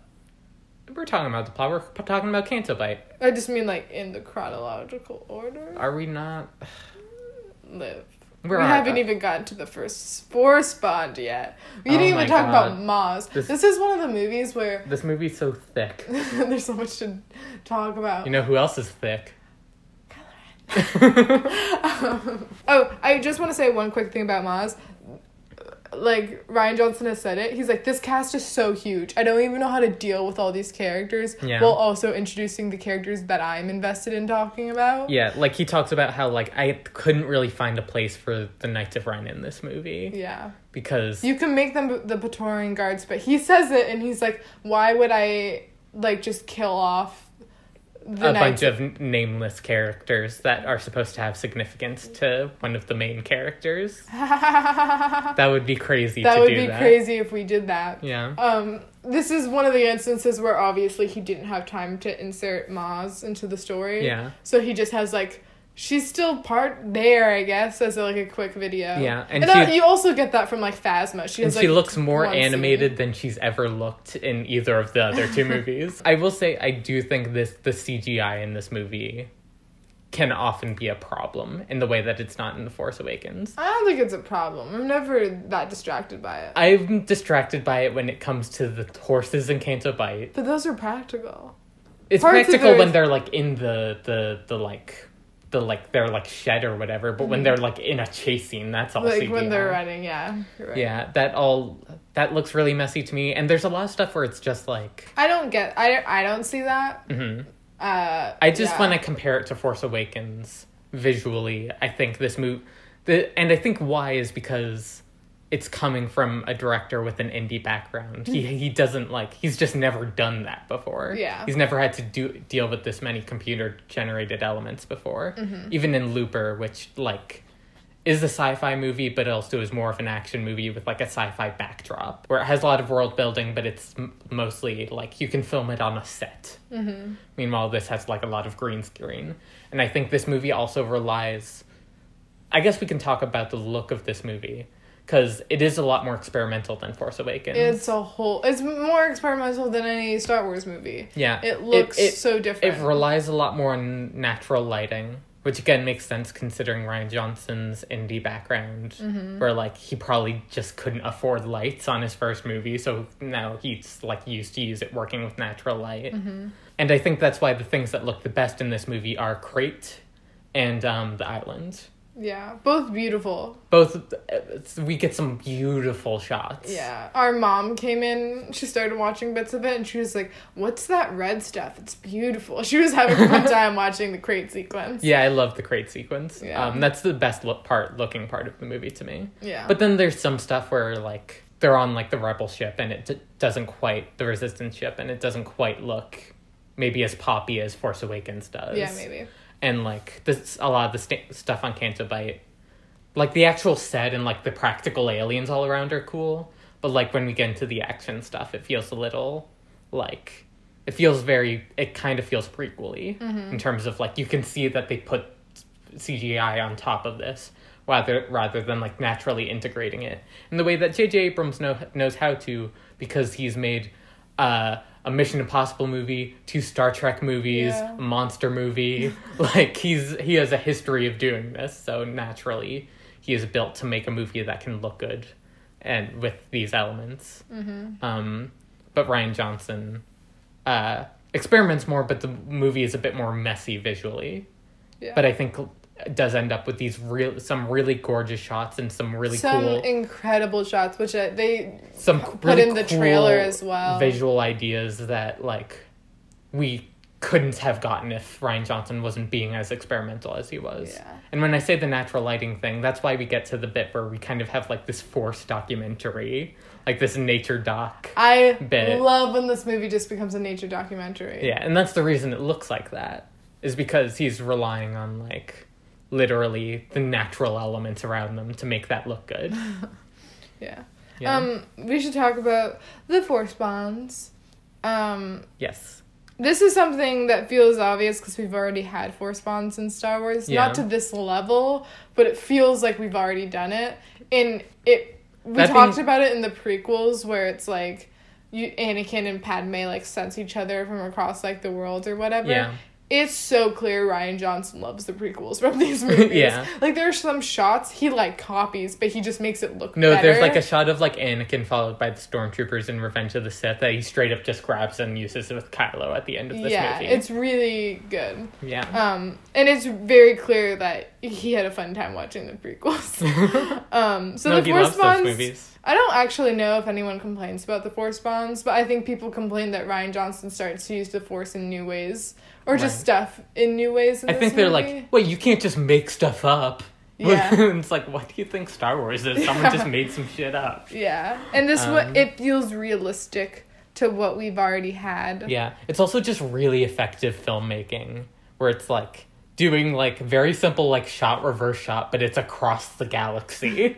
Yeah, and I know they had, like, you know, Adam Driver was on the island when they filmed those scenes. Yeah, you know? he was, like, on set. Yeah. Yeah, they it's really, oh my god. It's just, I remember being in that theater and just being like, this is just, like, incredible, like, this is a visual effect in a way that you don't realize there's a visual effect. Where it's just using the language of filmmaking to trick you into thinking that these two people are having a conversation with each other. Yeah. And you buy it, and it works so well. This is where the movie gets, like, really exciting when you're watching it, because it's like, what is happening? Yeah, and also it implies a bond between Rey and Kylo that is more interesting than just, like, the good guy and the bad guy. Yeah. It's like they're gonna talk to each other. They're gonna have conversations. In the way that Luke and Vader didn't unless they were in front of each other. And they totally had, like... They knew each other, where each other were all the time, but they never got to talk. Yeah. And that's exciting. Yeah. And so this movie suddenly has a chance to, like... This is a very talky movie. Mm-hmm. Where Kylo and Rey kind of get to talk about each other's perspectives. We get Kylo sliding around the hallway, because they're, like, trying to find each other. Right, she, like, shoots at him, and he's like, ugh! But it, like, obviously doesn't affect him. Yeah. And it's great. It's like them trying to locate where each other are, and then they do again. It's great. Yeah. And then they have the, like, can you see my surroundings? I can't see yours. Just you. Yes. Oh, it's so good. It's so good. And then Luke shows up and he's like, "What's that about?" And it's all like muffled, and Kylo's like, "Luke." Yeah. And then the bond breaks, and then we see that he's talking about the. I remember. It's just weird, but whenever the very first time I watched this movie, and times after that, whenever he said, "You're not doing this, the effort would kill you," I always thought he said, "You're wondering if he ever would kill you," referring to Luke, which always confused me, but worked with the movie. So it was like, oh, because like because Luke almost killed him. Yeah. Which ends up working with the plot, but I was always really confused. Yeah. No, but instead it's like setting up the fact that like this takes a lot of energy to make happen. Yeah, so then Luke dying at the end makes sense. Yeah. And we get the what are they called? The little like the guardians of the island or whatever. Yeah, apparently they're like this is like weird stuff that I'm sure Rian Johnson just mixed up, which is like they're like an evolution of the Porgs. Like, really? they're like, you know, like evolution happened, but they came from like the same family tree. Interesting. But they're supposed to be like they've been here forever, like keep preserving like the Jedi's like shit. Mm-hmm. We then get our first lesson. Yeah. You get the like symbol of like the yin yang, which they use a lot in this movie. Yeah, which is cool because then it's like literally Kylo and Rey being the light and the dark. She's wearing gray in this movie. It's not subtle. Yeah. I love it. Yeah. He puts her hand on the stones and he's like, reach out.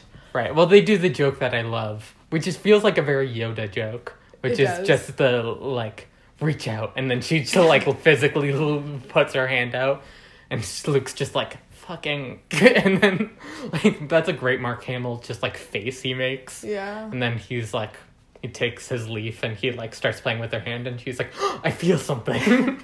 Then we got our nature documentary. Yeah, and this is basically Rian Johnson being like, here's my take on what the Force is. It's my favorite take on the Force. Because like there's that great line where like Luke's like, what do you think the Force is? And he's like, it's a power Jedi have to make people do things and move rocks.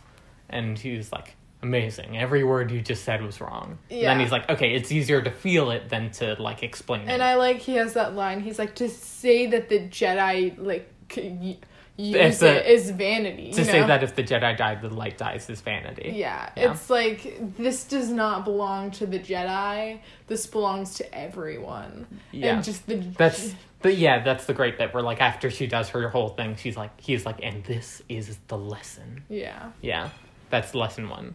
And that tracks with, like, how he uses the Force between Rey and Kylo, because that's balance between these two. Mm-hmm. Like, darkness rises and light to meet it. It's very cool. Yeah. This movie's very cool. Force bond number 2. It's raining. Rey gets to play with the rain. Very cute. It's my favorite thing in this movie, Yeah. maybe. It's also so cute. It's fun because, again, Rey wasn't planning to stay here. Yeah. But now she kind of gets, like, she is getting something out of it. Mm-hmm. We then get... she calls him a murderous snake. Yeah.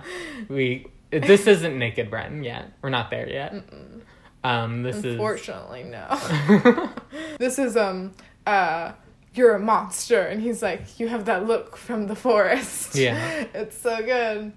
Yeah. That's also fun because we get to see how he was influenced by that scene. Where, like, she really views him as a monster and he's like, good. Yeah. Yes, I am. Because, again, Kylo just wants to, like, he wants to feel like he is something specific. He wants to know who he is. Yeah, and he doesn't. He wants to feel...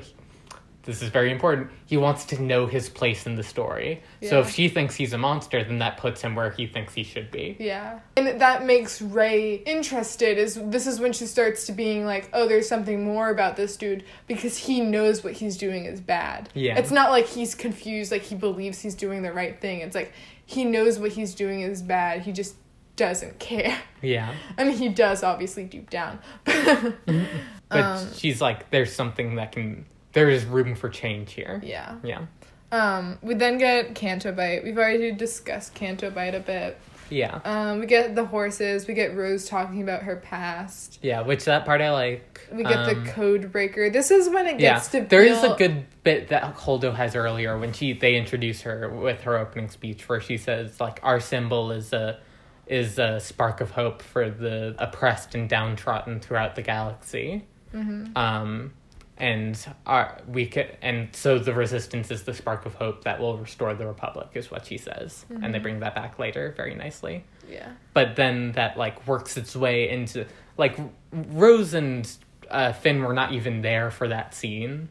But, like, that works its way into when they meet these kids. And the kid is about to, like, call for whatever. And Rose is like, wait. And she, like, uses her ring and shows that they're from the resistance. Yeah. And these kids who we've seen are being, like, abused. They're, like... I like this kid actor. I like it when he goes, whoop! Yeah. He gets really excited. It's cute. Yeah, but, yeah, anyway. He's inspired by them being from the resistance and makes these kids believe that they can fight back. Yeah. Because they do. They release the horses. It's cute. Yeah. And then we get a way too long action scene that doesn't look very good.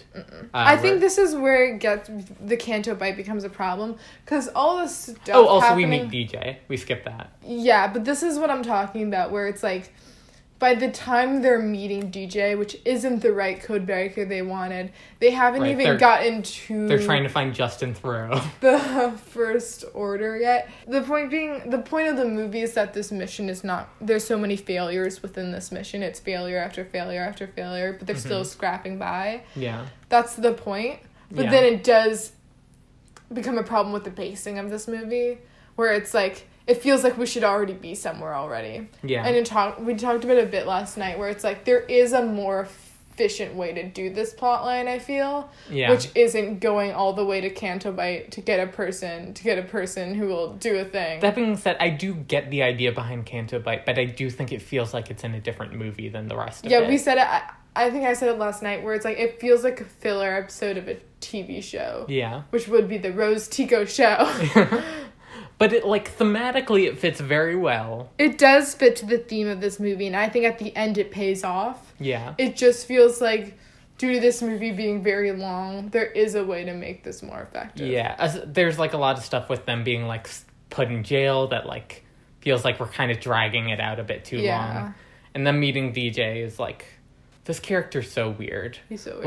Like, they talk in the documentary, Rian Johnson's talking about this guy, and he's like, what I want Benicio del Toro to evoke is Han Solo, where, like, he's a scoundrel and you're expecting him to have a heart of gold. But then you cast Benicio del Toro, and he talks about this in the commentary, where he was like, I knew that casting Benicio del Toro is inherently a wild card, where he's just going to do whatever he wants, where he gives the character both a lisp and a stutter. Mm-hmm. He has a very odd physicality. He also is just tired. He looks very tired. Super tired. Like, I do not get Han Solo even a little bit from this character. No. If I did, I would maybe understand him a little bit more. Yeah. Where I would kind of get him, his kind of like, yeah, I'm in it for me and myself, which is his perspective. I don't see it that well because I'm so distracted by the amount of Benicio del Toro that I'm getting from him, and I'm like, why does he look so smelly? Like, yeah, it feels just bad casting, actually. Yeah, I think that's a big part of it. But I will say stuff I do like is I like it when he says stuff like, let me learn you something big. Yeah. I like it when he says stuff like that. And I do, some of the scenes I do enjoy with him is when he's like, you need to give me something, like a down payment. Yeah. And she gives him the necklace, and then he, like, fixes it and he gives it to her. Right, and that's supposed to be us thinking, like, oh, he was a good guy after all. But, like, actually, he's just like, no, I just did need that. I just need it, you know? Yeah, I do like his role as, like, the annoying centrist who's just like, Nazis, Antifa, all the same thing. And Finn's like, what are you talking about, dude? Yeah. And he does, like, make this point that, like, Canto Bight is full of people that, like, are profiting off of war. Mm-hmm. And, like, there could be something there about, like, the First Order literally rising out of, like, an economical, like, desire for there to be that. Mm-hmm. For, like, all these people who sell weapons essentially starting up a war again just because they feel like it needs to exist. Or that's them making the galaxy great again, you know? Mm-hmm. Also, do you know why he's called DJ? No. Because his thing is don't join. Oh. Yeah, that's his, like, motto that he says in the movie. He does say it? Yeah. He's like, live free, don't join. Yeah. And then, like, and then the point of that line, which I actually like, is that's kind of what Finn's doing. He doesn't want to join the resistance. Yeah. His perspective is only to help Finn realize what he's not. He isn't this guy. Yeah. And I think that is... I do love the moment where DJ's like, it's all just business, and Finn's like, you're wrong. And he's like, maybe. And then I like that. Yeah, that's like a fun exit for him. Because, again, he's just the, like, I don't really care. I'm just I don't care, I'm just gonna do it. Yeah. I get the idea of DJ, and I think the stuff with him works better than, like, the stuff with, like, the horse race. And, like, them being like, now it's worth it. Oh like, my it feels... God, that line, ugh. Like, that's the only time where I'm like, if you dislike, like, Rose because she led to this plot line where Finn said that, whatever. Yeah. Because I don't like that line. I do understand the point of, like, the fact that, like, even though that they did fail at their mission, they did do something good. Mm-hmm. I do understand that. But I think it takes away time. It takes for a line it takes so much that's time. So cheesy. Yeah, and feels like it's hitting you way too hard with something you, like... Is not... It's like, we get it. Animal cruelty is not the main theme of this movie. So... Yeah. But it's about more than just animal cruelty. It's about, like, the people who, like, live off of... The 1%. She says, like, I want to punch a hole through the whole town, and then she does. Yeah, that's... I get that. I get it, too. I just mean, this movie's hella long, and this chase sequence isn't that entertaining. No, it's not really fun. But you know what's actually funny is we went through the deleted scenes, and there's more. Yeah, like, this is the cut down version. We should be lucky that this is all we got, because we could have had 10 more minutes of it. Lesson 2 is about the myths of the Jedi and Luke's legacy that he built.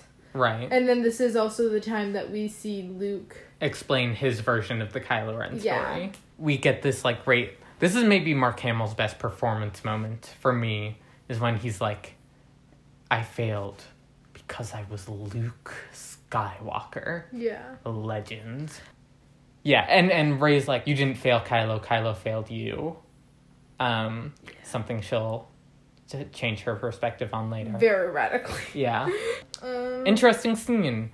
It'll be developed further later, so let's keep going. There's Force Bond 3, shirtless Kylo. Yeah, here we go. Yes, Yeah. this is absolute, like, Reylo fan fiction brought to life.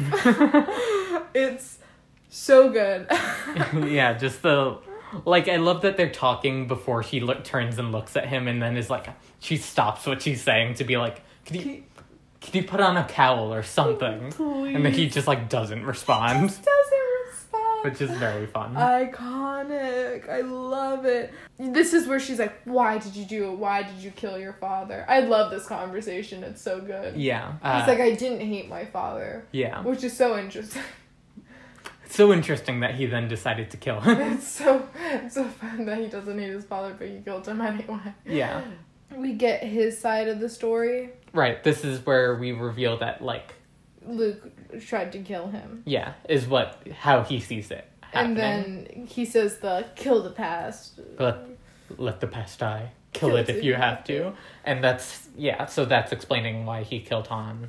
Was because he thinks you need to destroy everything you were to become who you're supposed to be.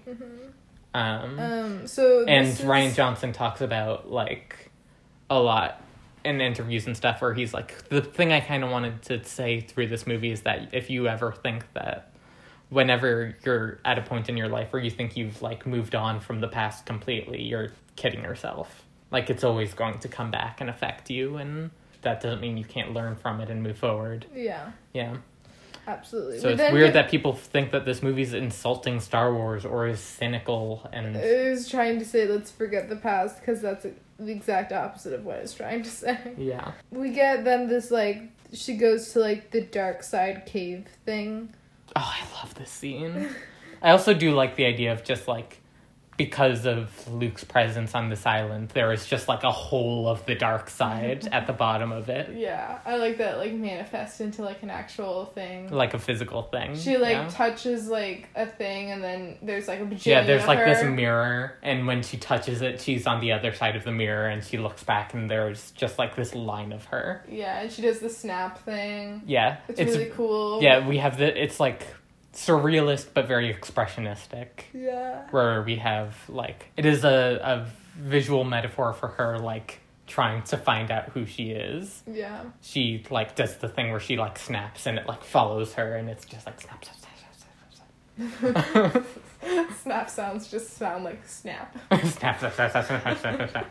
And then she, like... And then she's like, I should have been scared. Yeah, she starts we start hearing narrating. a voiceover and... It's so funny. And It's not funny, it's just, like, wild that this is happening in a Star Wars movie. Like, yeah, I remember voiceovers. being in the theater and being like, are we just doing straight up narration? Of course we find out she's talking to Ben. Yeah. But, like... Which is such a reveal. But when it's... Yeah, it's so good. But she's like, I should have been terrified. I should have felt trapped, but I didn't because I knew there was an end to it. And she goes to the end to it, and then she, like, touches out. And then she's the, like, show me my parents. The figures, like, become one, and then it's her. I remember watching that and being like, I can't believe she's Jesus as well. Plot twist, you want to know who her parents are? She doesn't have any. No. But the point of the scene... The point of the scene is that she raised herself, and that's all the parents she got. Yeah, that, like... keeps on, like, searching for who she is, looking for these father figures in Han Solo and Luke Skywalker, like Ben says. And at the end of this line of herself, all that is still there is just herself. Yeah. She needs to figure out who she is and not define herself by her a past she can't even remember. Mm-hmm. Yeah. So then we get the reveal that she's talking to him. Amazing. Yeah. And she's like, I felt so alone. And he goes, you're not alone. Yeah. It's incredible. And she's like, neither are you. And she's very moved by that. Because he's like, let me take on my glove, girl. Yeah. What is it, Ryan? I think Ryan Johnson was like, this is the closest thing you're ever gonna get to a sex scene in Star Wars. Is them, like, just barely touching fingers. Which is insane, because Anakin and Padme actually have sex. Yeah. But, the point being is, that scene's insane, and they touch hands, and we're like, oh my god. Yeah, and then Luke cockblocks them. Luke runs in, and it's, like, such a cool moment when he, like, physically sees Ben there. He sees him. Yeah. And then, like, they both turn and look at him, and the whole building just falls apart behind him. Yeah. It's a really cool effect. It's practical. This is always where it gets really fun, because... And then we pull back. It's all in one shot. We go forward to go back. We go back for, like, the wall being thrown down, and then we pull back, and Ben's not there anymore. Yeah. This is always where it gets really exciting for me, because we don't see Ben's perspective throughout all of this. Yeah. Which really becomes, like, he must think Luke's gonna kill her. Yeah. You know, like, from his perspective, Luke tried to kill him, and now, like, they're gonna team up, LOL. That's what he thinks. Yeah. Like, and then we get him, like, and she just shows up at his, like, house, and he's like, what are you doing here? I have to arrest you now. Yeah, but anyway, she has this fight scene with Luke where she's like, is it true? Did you try to murder him? And then he's, like, not responding, so she just fucking hits him with a stick, and it's like, talk to me. It's great. They have this great fight. Yeah, they have a bit of a fight, and then she uses the force to grab his lightsaber and turns it on, and that's when he, like, falls backwards, but doesn't touch the ground because he uses the force to catch himself. And that's the first time... No. Him talking to Leia is the first time he uses the force. Yeah. Yeah, I like that, because there's that great moment when, like, we're doing the Rey, like, feeling the force thing, where she's like, I didn't see you. I saw everything on the island, the dark and the light, and I didn't see you. Yeah. And it's like, he's turned himself off to it. Yeah. But, anyway, we get the true story of what happened that night. Yeah, which is that he had sensed the darkness rising in him. People get really upset where they're like, Luke would never almost kill his nephew.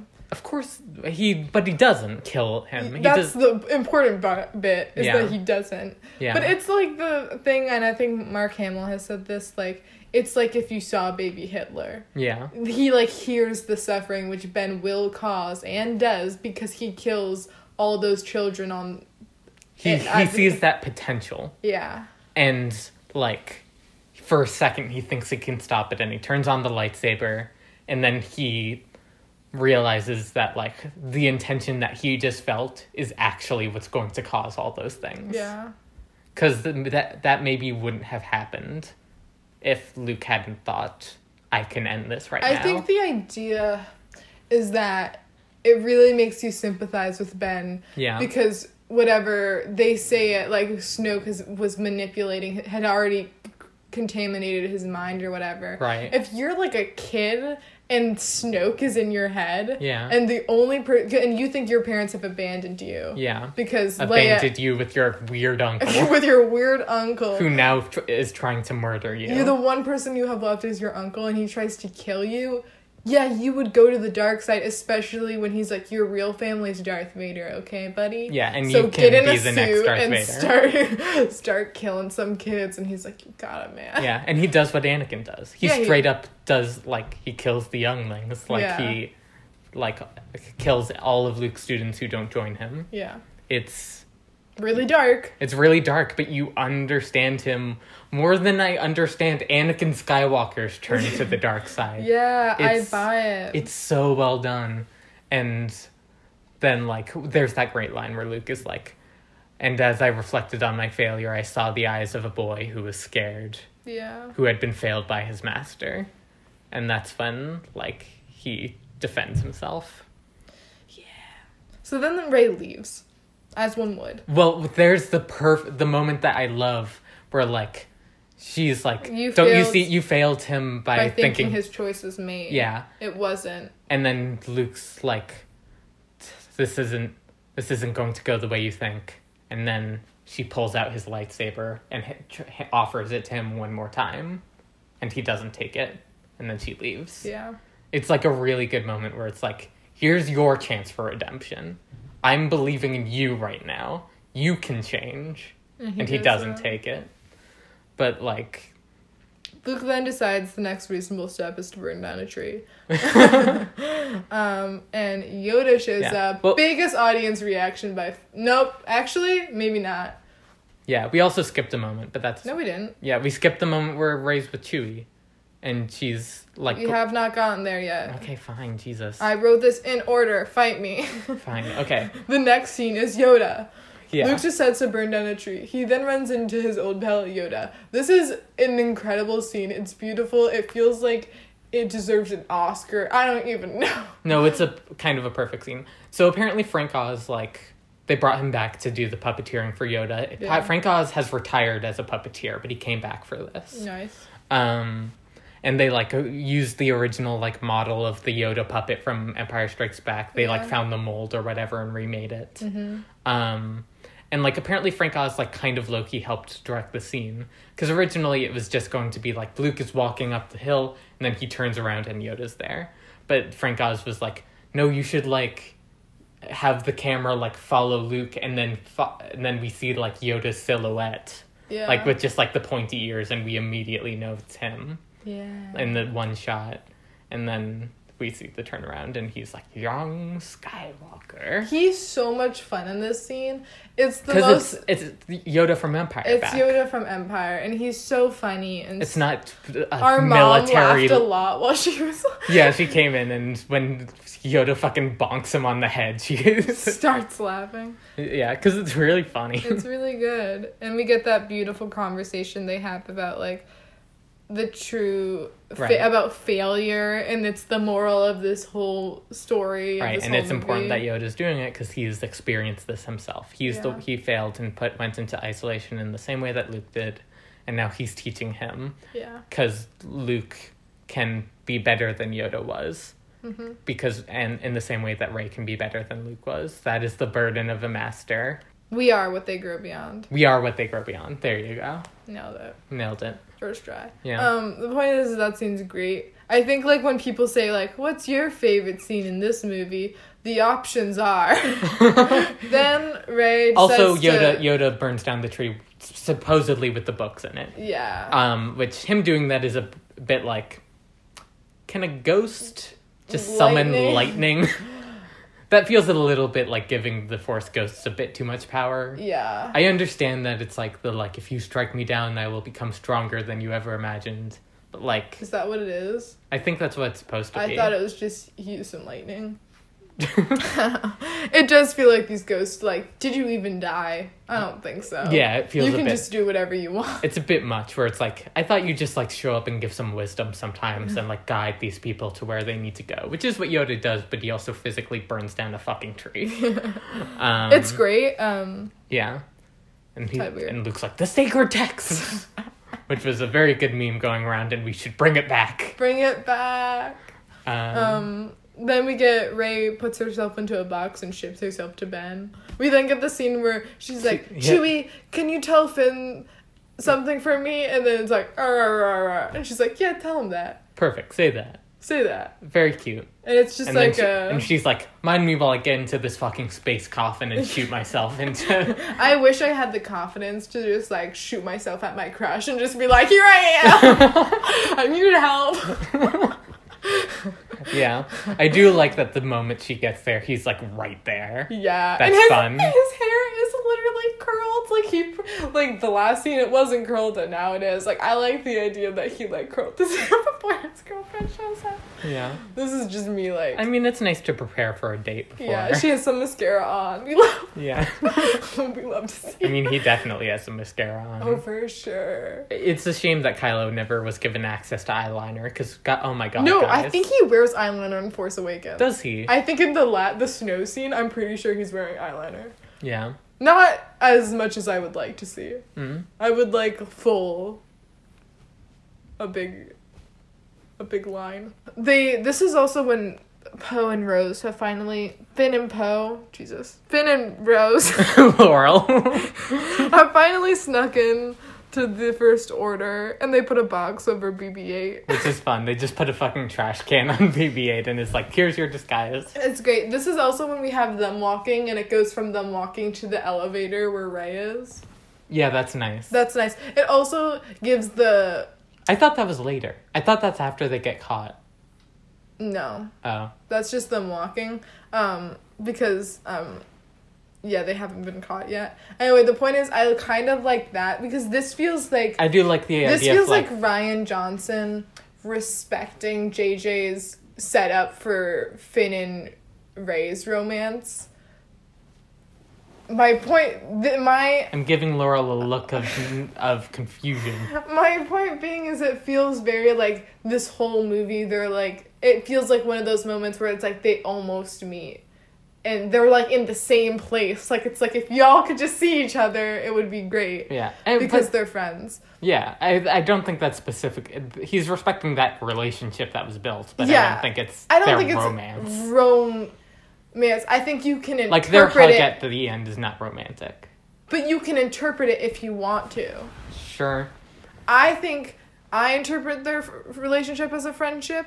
I think Rian Johnson is very clear in this movie at the end, where he's like, any relationship, if you want it, you can have it. Rian... I'm gonna confirm nothing, but also still put a kiss in there somehow. I know, right? Yeah. That's the worst. We'll get there. We'll get there. Okay. Let's go back. We get the elevator scene, which is a lot. Yeah. This is the scene where it's like they're gonna kiss. They are staring at each other's lips. Yeah, they're like, when we touched hands. They love to say the word expression touched hands. They keep saying it. The things that Rey and Ben like to talk about most, number one, touching hands. Number two, their parents. Yeah. Like they have two conversation starters. I once touched hands with this person. Icebreakers for their first date. Yeah. Remember when we touched hands? Yeah, and she's like, I know that you will turn. I saw it. He's like, I saw you will turn with me. Because I saw who your parents are. Yeah. Yeah. Very cool. Like, ooh, but now we're going into the room. We can't get into that yet. Yeah. Poe starts a mutiny. We didn't really talk much about the mutiny. Whatever, he does it. He starts a mutiny. 3PO's like, I don't like that you're starting a mutiny. And he's like, 3PO, get back here. And he's like, no, I'm gonna go. And he's like, get back here, 3PO. And he's like, no, I'm going. That's when Leia comes in and just shoots Poe. Yeah. Pretty fun. Very fun. Then this is a scene where this is why this movie passes the Bechdel test. Does it? What are you talking about? Oh, the Leia and Holdo. Holdo. I was like, what? Snoke? No. Because they talk about, like, people dying and stuff. Right. She's like, I'm going to stay behind. She has that line where she's like, I like him. He's a troublemaker. Yeah, they should still kiss. Oh my god, Laurel. They should still kiss. You really do ship everyone. It's not funny, but it is. Because anyone could kiss and I'd be like, I'm invested! Yeah. And yet still... And yet somehow the two kisses that exist in this trilogy... I dislike. 3 kisses. There are 2 in Rise of Skywalker, if you'll remember. Yeah. The second one is not between 2 major characters. Do you remember? Laurel just put her head into a pillow. That doesn't count, Liv. It's a kiss. Oh, shit. I hate all the kisses inside this whole entire trilogy. Yeah. Which is a shame because I ship every single character. Yeah. I ship everyone. I don't know how this happens. Yeah. But I ship everyone, yet still, Mm-hmm. I can't be happy. May the Force be with you. Yuko, I've said it enough times. It's so weird how this movie seems to work a lot with Carrie Fisher kind of passing on the torch to a lot of characters. Yeah. Mainly to Poe, but even that line is like, I've said it enough. Yeah. You know? Yeah. No, I do like the moment where she's just like, too many losses. Like, she feels so tired that she keeps on having to fight this war. Mm-hmm. This Star War. This Star War that she's in. Yeah. I will say this This scene does hinge a lot on the relationship between Leia and Holdo, which we've never seen before. And again, we don't really know much about Holdo outside of her relationship to Finn. So it's a little outside of her relationship to Poe. So it's a little weird. It is a bit weird. But whatever. We then come back to the Snoke room. Where he's like explaining, he's like, I bridged your minds. Yeah. Oh, do you think you saw a weakness in my apprentice? Young fool. He's so full of himself. He's having so much fun. Yeah. And then we get the like, you will give me everything. And she's like, no. And he's like, yes. And he like picks her up with the Force and like throws her. It's so weird because whenever I see it, I just assume they're gonna go on forever, and she's gonna be like, no, and he's like, yes. She's like, no. I love it whenever they cut back to Adam Driver in this scene. Yeah, because he's kind of just letting him happen, but he's like trying to figure out how he wants to react. Yeah. Then DJ sells out the Resistance. The plan is finally explained. We talked about it. She fucking bites Hux. Rose bites Hux. What's the scene where like she reaches for her lightsaber and then like it just goes back around and hits her on the head. That's the part where Snoke seems so bored, where he's like, come on. you silly fool. Yeah. I'm so much stronger than you. Yeah, and he's just like, I didn't expect Skywalker to be so wise. We will give him and the Jedi Order the death he desires. Yeah. Is Snoke gay? Snoke is a bit gay. I'm doing his voice and I'm like, hold on. Hold on a damn second. With the gold bathrobe. Maybe. I see it. Maybe there's a little flamboyance. Yeah, he then like has like, we're talking about flamboyancy, he has a whole ass microscope or a telescope in his like... Oh yeah, he just has like a magnifying glass. Oh, there you go. Because he does the Return of the Jedi thing. It's like, watch your friends die. Yeah, because DJ portrays them, so even though that the Resistance is escaping, they're getting shot down anyway. Kylo kills Snoke. Yeah, he's like, Snoke has this thing where he's like, I cannot be betrayed. I see his every intention, but only the specific things that aren't going to let me know. They're like really vague. The very specific detail of he's turning a lightsaber, but the very vague detail of his intentions are clear. He has clarity, right? Yeah. I see resolve. This is the biggest moment in the... It never not gives me chills. This was the moment where I wanted to stand up in the theater. And it got an applause, but Everyone I wanted to was like, yes. I was like fist pumping, like... And then the music hits and then the lightsaber, while turned on, goes forward and Ray grabs it. Oh yeah, and it's so with cool. the John Williams cue. Yeah, and they get up and look at each other and turn around. They do the like kick thing. Yeah. And they start fighting. What amazed me when we saw this in the theater was I was like, did they just redeem Kylo Ren? Yeah. And of course they don't, and it's perfect that like then there's still a conflict. Yeah. But like that moment where they like start fighting together for the first time. And it's so good because during the fight scene, he's like looking at her. He sees that she's in trouble, so he draws the fire. So he like takes on 3 at once, so they don't go after her. People complain about the choreography of this fight scene. How like there are like too many guys and a lot of them are just kind of kicking the air. But like the camera focuses on... It's always focused on Rey and Kylo, and like the individual action beats really work. And the emotion of the scene like really like pulls you into it. Plus, like, I like a lot of the like choreography with like the guy has like that thing that like keeps bringing her closer to him, but it's like it's like a rope. Yeah, it's like a lightsaber rope somehow. She screams while she fights. It's so good. Yeah, it's so.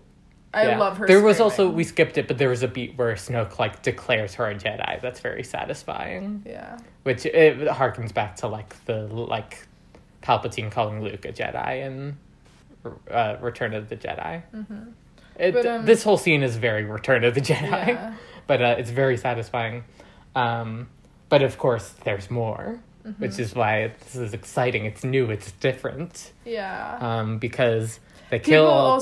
A big complaint is like, who was Snoke? What was his motivations? We never got to find out. I'm like, yeah, you can be upset that there was setup and less payoff, but like, I don't, as much as I say I love Snoke in this movie, I'm much more invested in Kylo than I am with Snoke. Snoke is just some dude who says stuff cool. Yeah, I mean, I said it earlier, but, like, it kind of gives you enough where you can kind of infer, like, oh, he, like, he's the guy who kind of wanted to rebuild the Empire. Yeah. And, like, saw Kylo as his chance to, like, build a new Darth Vader from the ground up who wouldn't, like, betray him. Yeah. And we get the... Of course he does. Yeah. The end of the fight is, she, like... Arya Stark drops the sword to, like, slice him. And then throws it to him. And then he, like, turns it on. He just turns it on and off. Which is apparently Adam Driver's idea, I think. It's very cool. It's really cool. And then, like, the guy falls and you just see, like a perfectly circular hole in his head. Yeah. Yeah. Probably the most violent scene of the sequel trilogy, just in terms of, like, they throw that guy down a pit and he, like, explodes into a bunch of chunks of meat. Or, like, Rey takes the lightsaber, like, up a dude's, like, whole body. Yeah. It's very violent. Very violent. But, you know, something very smart that Rich Ryan Johnson has talked a lot about is, like, the room is red, so he can't show blood. But, like, the like, carpet is, like, draped from Snoke's head down, which is supposed to be, like, all his blood pouring out. Mm-hmm. It's very well done. Yeah, it's very And, cool. you know, the like, now it's on fire, so everything's, like, burning down. It's like a fight scene, but it's pretty romantic. Well, the fire starts happening... After the Holdo thing. No. Yes. No, because they have to right. Yeah. They have to have his whole, like... hand out. Yeah. We'll get there. No, we're there. No. Yes, we are. Yes. Yes, we are there. Yes, we're there. I have, like, technically GJ leaves, but we already discussed that, so. Okay. Yeah. So this is the scene which I remember hearing someone being upset with this movie and being like, I assumed that Kylo Ren and Rey were now going to team up, and this person was upset because they didn't. And I'm like, that means this movie was working. It pulled you into this and made you care. You were invested in this relationship, and you're sad now that it's not going to happen. Yeah, but so is Rey. She's torn up of that. They're both, like, destroyed because they both thought they were on the same page. And it's, like, you can see him noticing that she's not going to do it, and he gets so desperate, he says please to her. Yeah, I mean, like, we get this, like, this whole conversation is great. You can really dissect it. Yeah, this was the moment where I was like, this is maybe, like, top level Star Wars movie. Like, it's up there on my list. My thing is that you could have a movie... This movie could end with them teaming up, and you still have a whole movie to explore that relationship. Yeah. You can do that. But what's way more interesting...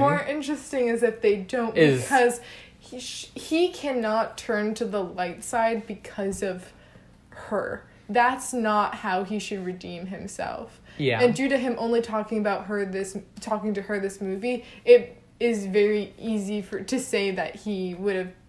them teaming up as him turning to light side because of her, which isn't... Yeah. He needs to accept the past, which is Luke and Leia and Han, and he needs to talk to at least one of those characters. Because for him, killing Snoke is him, again, killing the past. Yeah. And making himself declaring his independence from anyone, essentially. Yeah. That is his arc in this movie. Yeah. But, like... that's not him accepting his past and returning to the Resistance. Yeah. Which is what Rey thinks is happening. Yeah, that doesn't... Rey thinks that's him turning, but it's not. Mm-hmm. And it obviously wouldn't work if Rey... As much as everyone wants Dark Rey, it wouldn't work in this scene if she just joined him and, like, started to rule the Empire, because, you know, she doesn't want that. Does he want to rule... the First Order, though? I don't think that's what he wants in this scene. I think what he's proposing is... let's run away. Yeah. Let's screw the rebellion, screw the First Order. You and me, he says that. Yeah, he hates all of it. Yeah. But he's down to hang out with this one girl. He's like, this can be just us. Yeah. And this is where he gets, like, the most manipulative, where he brings up, like, her parents. Yeah, he says, they're junkyard people. I don't even know what he says. Well, he's like, do you want me to tell you who your parents are? Or have you always known deep down? And then she's like, they were nobody. He was like, they were junkyard trash who sold you for drinking money. Yeah. And that moment, like, hurts her. And he's like, okay, now she's vulnerable enough that I can convince her to join my side. Yeah. But that's and not... he says, you're nothing, but not to You're me. nothing, you have no place in this story. But because that's not what to Kylo's me. whole thing in this movie has been. He wants to find his place in this story. The point of this scene is it's very coded that this is like a toxic relationship. That's what... That's it's not coded, it is. It is. It's not coded. What I mean is coded for, like, abusive relationships where people say, you like... can recognize the dialogue. And... Like, that's supposed to be, like, when people are like, you're nothing, but I'm the one who's going to see the most out of you, you know? No one else will. It's just me. And I think... But what makes his intentions, what he's trying to say is that they're both, like, so similar people. Yeah. And that they can both... Like a yin and yang, one might say. A yin and yang, one would say. And that they can team up against everything because it's all, like, corrupt. Like, he hates the Sith and he hates the Jedi. And it's all a system, Finn. Let me learn you something big, live free, right? don't join. Imagine in the scene he's like, let me learn you something big. Right, just no, but that is the point where Kylo and DJ kind of have the same perspective. And Rey and Finn almost have parallel arcs where they have to be like, no, that's not me. The point being is, while I say that is, like, abusive and toxic, the point is that Kylo has not had a relationship which isn't toxic and abusive in so long. Yeah. Like, he doesn't... Which isn't excusing that at all. It's not excusing, but it's what makes Adam Driver's performance so great, and Rian Johnson talks about it, is the fact that he doesn't think he's being manipulative. He genuinely believes he's like putting his heart on the line. That's why he views the scene as, like, him putting himself out there. Yeah, that's why he looks like he's about to cry when he says please, because he is genuinely desperate. He gets so desperate because I think that's the bit where he realizes maybe she's not going to join me. Yeah, and because she's so like, scared. Please don't go down this path. Because he's so lonely, he doesn't want to be alone anymore, and she's so lonely. Right, and there's a way he could not be alone, but that would mean him accepting his past. Which is exactly what he felt like he just betrayed. Because he's like, Luke betrayed me, I betrayed Snoke. It's just me now, me and you. This is it. This is it. This is why the next movie there is a way to bring him back from this. Yeah. The fun thing about this scene, the end of this movie, is we get him he gets everything he wants.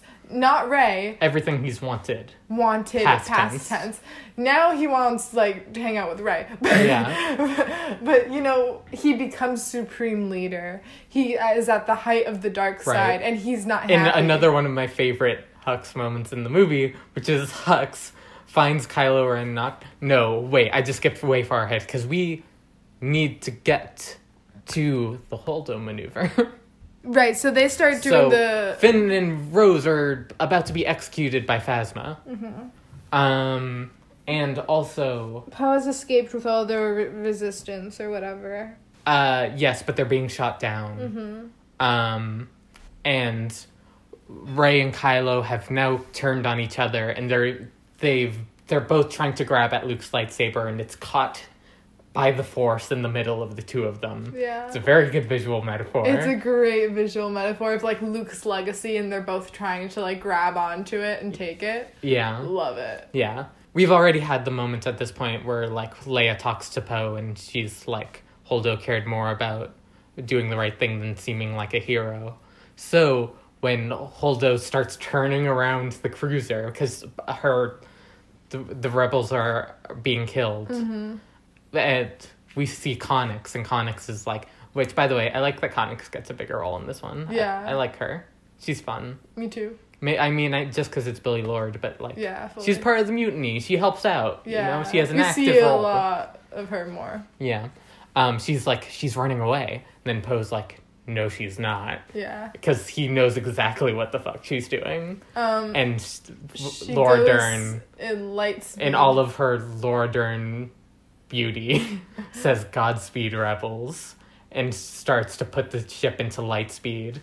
And then we intercut between that, the lightsaber splitting in half. Yeah. Finn and Rose about to be executed.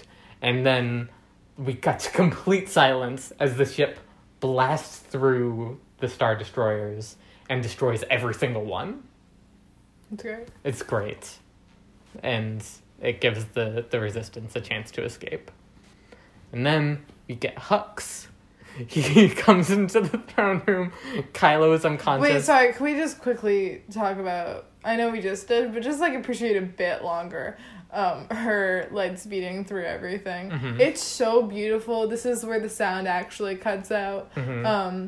This is also when people were like, then why haven't they done it before? And it's like, yeah, well, that's a problem with the past movies, isn't it? Like... No, it isn't. I don't understand that argument, because it would require sacrificing your biggest ship, and it's also a suicide mission. Yeah, but they've It's like, already... why would you just build a giant ship just to shoot it at a bunch of other ships? This is true. Just bad strategy. I just mean, like, This is very clearly, like, a last resort. I just mean, what do I mean? I don't know what you mean. I don't know what I was saying. We'll just move on. Okay. The point being is it's a great scene. It's real cool. It's real cool. This is where all the plot lines intersect. Yeah. They all have to respond to that big moment. Yeah. I like that Kylo wakes up and Rey's just gone. Yeah. She dipped. There's also the moment where Hux sees Kylo on the ground. He starts reaching for his blaster, and then Kylo wakes up and he just, like, puts his hand back down. Yeah. What happened? And Kylo's like, the girl murdered Snoke. And he's like, send all of our ships to that planet. And then Hux is like, what are you talking about? The Supreme Leader is dead. You presume to rule my army. And then Kylo Force chokes him. Good. And this is so, like, And he's Lion like, King. The Supreme Leader is dead. And then Hux is like, long live the Supreme Leader. Hell And yeah. it hurts him so much to say that, but he Yeah. says it because Kylo is now the Supreme Leader of the First Order. And now we've got the Battle of Crate, motherfucker. Yeah, let's see.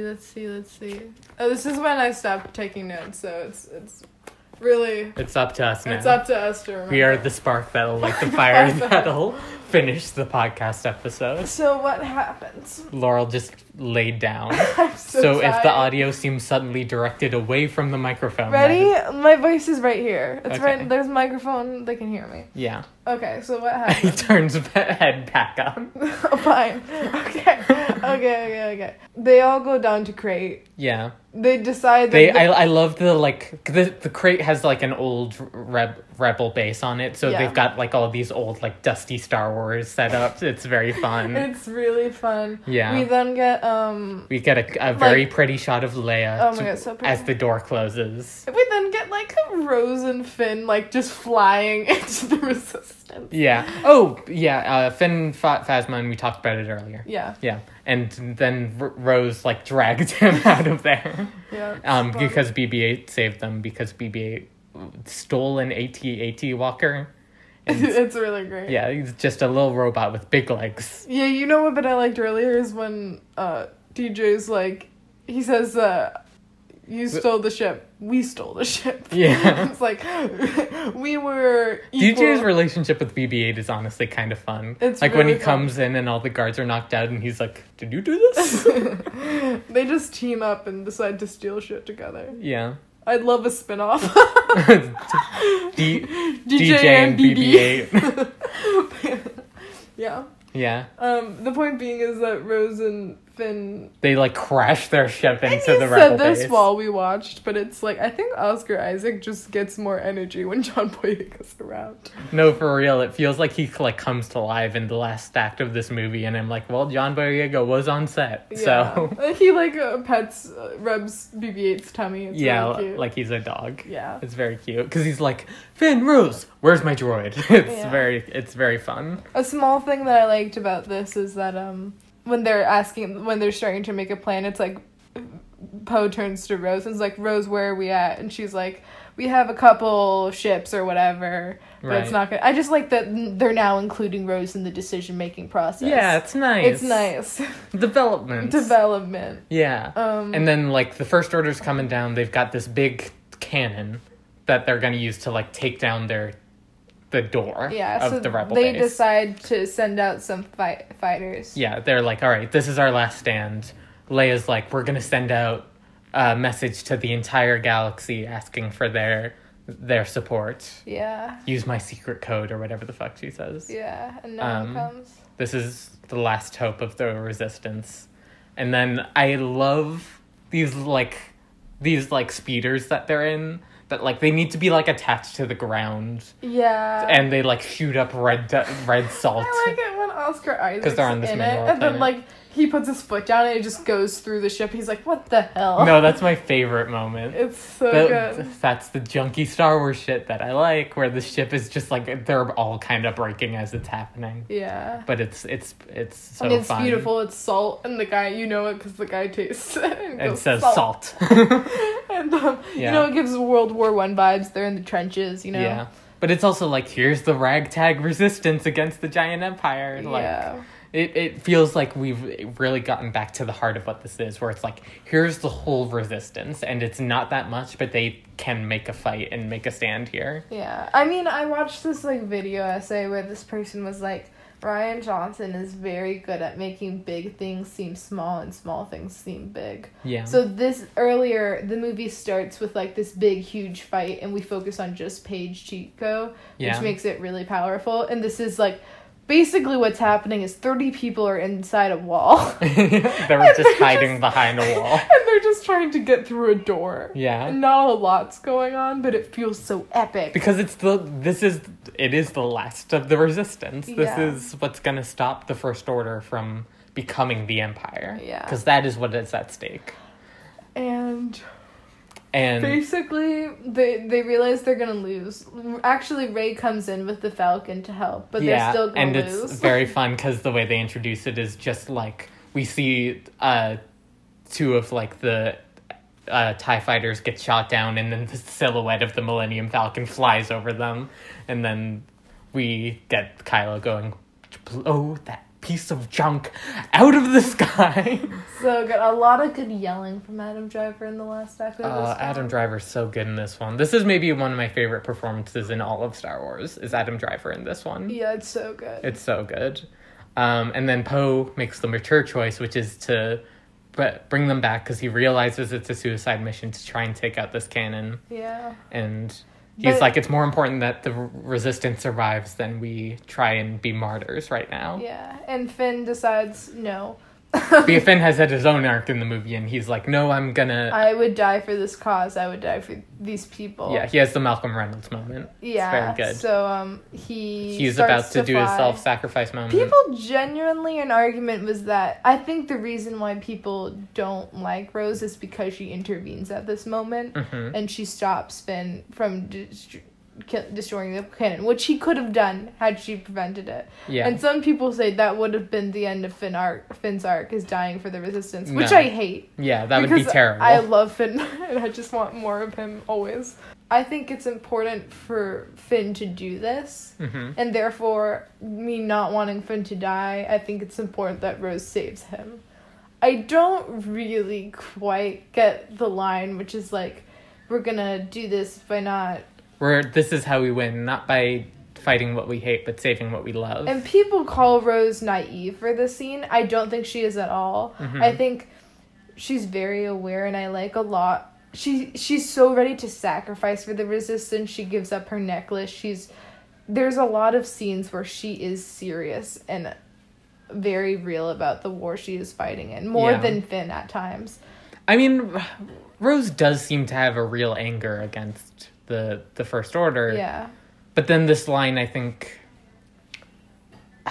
I don't know, I'm kind of conflicted about it, because I see the point... It's a very Star Wars idea. Yeah. That, like, an act of nonviolence is stronger than an act of violence. And, like, fighting out of love is inherently going to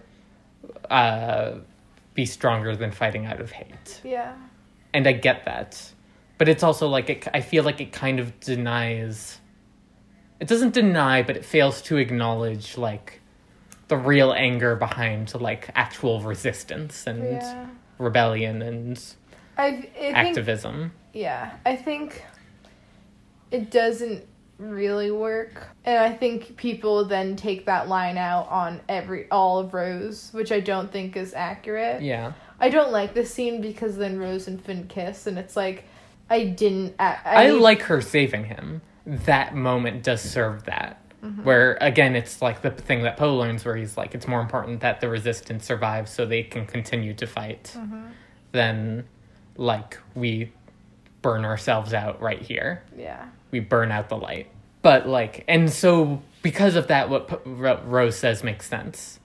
But then the kiss just is weird. Yeah. Because this has not been romantic at all throughout the whole movie. Like, I'll say that Finn and Rey are platonic, but then you can always argue that it's romantic, and I will agree with you. You can argue it's romantic. Because there are actual hints at that. There are actual across hints. The film. This is one where I'm like, I don't get at all how someone could see this as romantic. Like, there are no hints towards it. It's just them hanging out. Yeah.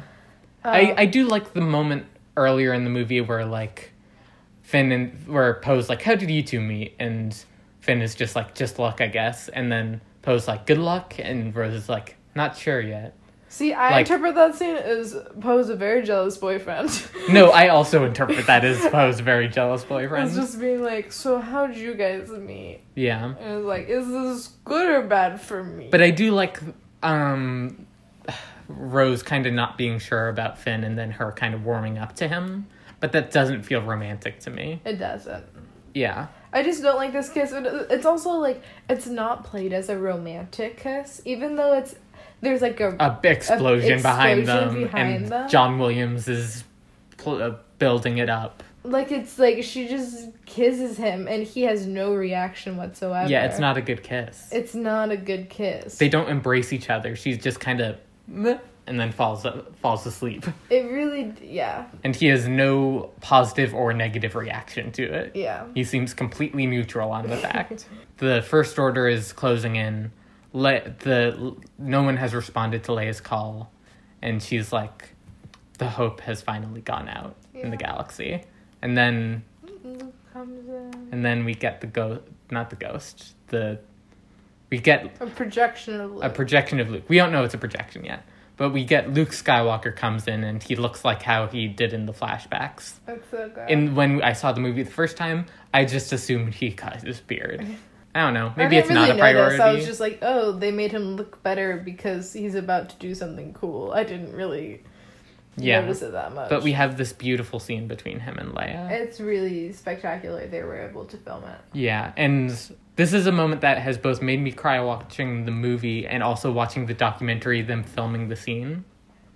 Because it seems like they had a lot of fun making this movie, but this was a scene where everyone kind of went very quiet and just let it play out. I don't know. There's something so beautiful about these two reuniting. It's Luke's goodbye to Leia. And their relationship is such a big part of the first. And I don't think they knew when they were filming it that it is a goodbye to Leia, but it's not in the way that it turned out to be. They thought it was a goodbye of Luke saying goodbye to Leia. Yeah.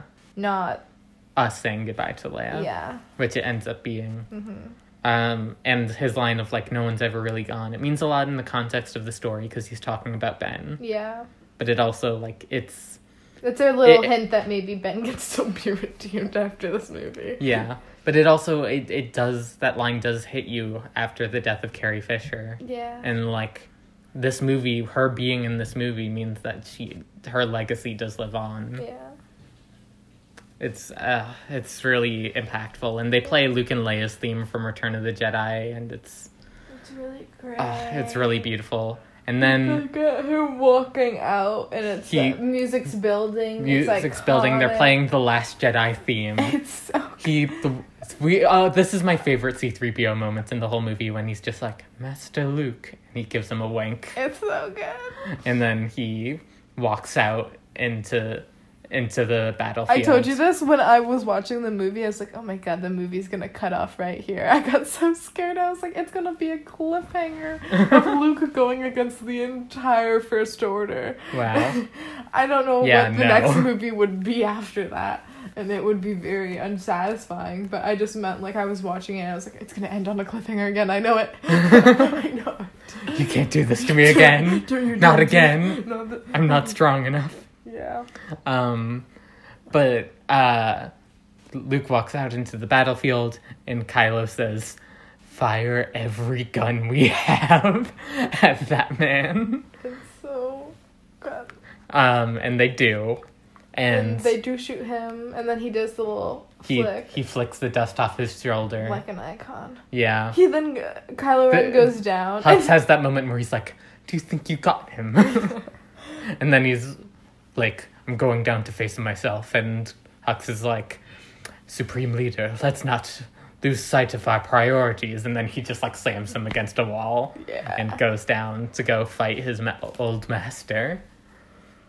And then he's like, did you come here to forgive me? To save my soul? I actually really... And he's like, no. There's something very interesting about Kylo saying that. Where it's like, he doesn't want to be forgiven for his actions. Yeah. And, you know, Luke's not there to do that. He's very honest with that. He was like, I'm not here for you, dude. Yeah. This is not the day. But I think there's something of, like, Kylo is, like, really breaking. And he's just like, I don't want to be forgiven. I don't need any sympathy right now. Yeah, I don't need help. I don't need help. I know what I'm doing. No one talk to me right now. Yeah, I'm going through a breakup. I'm going through a breakup. Someone get me some Ben & Jerry's because I feel broken inside. And ice cream's the only thing that will He does help need me. some Ben & Jerry's. He does. What happens next? They fight. Nice. And this is again with the red, and that's the blood.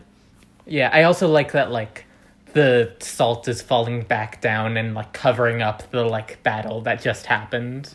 It's very cool. It's, like, snowing. It's super cool. This is, like, when Poe is leading the resistance. Yeah, and Finn is, like, it's one man against an army. We have to go help him. And, like, Poe's like, no, he's doing this for a reason. We are the spark that'll light the fire that'll burn the First Order down. We need to keep going. And... like, he's like, all right, there's got to be a way out. How did he get in here? Which is... we find out later, but it does, like, give them hope. Yeah. Because that is the point of Luke coming back. He is becoming Luke Skywalker, Jedi legend. He is embracing it.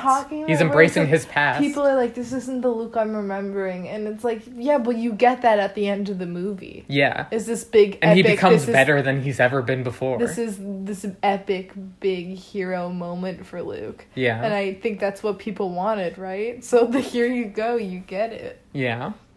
I don't know. I then like the moment that, like, we have the conversation with Luke where Kylo's like, the Resistance is dead, and when I kill you, you will be the last Jedi. And Luke is like, amazing. Every single thing you just said is wrong. Yeah. The rebellion is reborn today. The war is just beginning. And I will not be the last Jedi. And right as he says that, we cut to Rey. No, but you know what they're doing is the Resistance is not dead, and it cuts to Poe because he's the new face of the Resistance, and then it goes, the war is just beginning. And we cut to Finn because he's just joining in. Yeah. And then it's like, and I will not be the last Jedi. We get to Rey. It's like, yeah. Yeah, and she's like saving all of them, creating an exit for them. Oh, we get the great lifting rocks. Yeah, we get lifting rocks, and then John Williams, my heart and soul, I give to him. And then Finn and Rey get to hug after all this time. Cute. It's so satisfying. It's like, yay, they're friends. And then we go back to Luke and Kylo, and Kylo realizes. And he's like, if you strike me down in anger, I will always be with you. Which just is like set your up. father. It's set up It's for set up. what Ghost Luke. Wouldn't that be nice? Wouldn't that be nice? Anyway, it's still an amazing moment. Yeah. And then Kylo finally does his last failure, which is that he tries to kill Luke. And then he, like, slashes through him. It's a hologram. He puts his lightsaber through him and to, like, test it. And then we cut to Luke on the islands. And a giant choir, like, comes in the music. And Luke gets to die on his own terms, which was a very important thing to Rian Johnson. Into the sunset. Kylo does not kill Luke. Luke saves the Resistance by becoming the legend that he always was known as. Yeah. And it really doesn't feel like Kylo killed Luke. It's just no, because he didn't. It's Yeah. just Luke making his last stand and becoming the hero of the and story. giving the hope that they need. Yeah, he is the spark of hope that the literal crawl of the movie said that he would be. Yeah. The crawl to Star Wars. This movie's so good, Laurel. It's so good. This movie's so good. And then Rey escapes with the Resistance. I like that we see her, like, kind of being like, come on, everyone get in. And then she looks and sees Kylo. For the last time. And closes the door on him. Yeah. Which presumably I always assumed that was going to be the end of their Force bonds. Mm-hmm. It's interesting because Snoke is dead, but they're still having the Force bond. Yeah, so it does imply that it was them. They do actually have a connection. Yeah, they do have a connection. But I like the idea that Rey's like... She's saying goodbye, at least for now. Yeah. Yeah. And then Kylo picks up the dice that Luke had handed to Leia, and the dice disappears in his hand, because he has nothing left. Yeah. Yeah. And then... It's quite sad. Rey goes to Leia. Well, she meets Poe, and it's, like, sexy. Right. So Poe goes up to her because the Rey and Poe have not right. met yet. And he's like, hi, I'm Poe, and she's like, hi, I'm Rey, and he's like, I know. And the I know is supposed to be Han and Leia. Tell me I'm wrong. And it's pretty hot. It's pretty hot. I'm not saying I would be down. I don't ship it, but I'm like, yeah, that is hot. Yeah, I would be down for them to hook up. For them to hook up and for him to end up with Finn, ultimately. I still want Finn and Poe above every relationship on this. Poe and Rey can be fuck buddies. Friends with benefits. What I mean to say is that I am down for all relationships in Star Wars. I've been very clear with that. Yeah. My point being is when I heard that, I was like, okay, so she's going to end up with Poe. I knew it. Which originally, in the Colin Trevorrow version, you were correct. Yeah, I really knew it. Which is wild. I was like, she's going to end up with Poe, goddamn.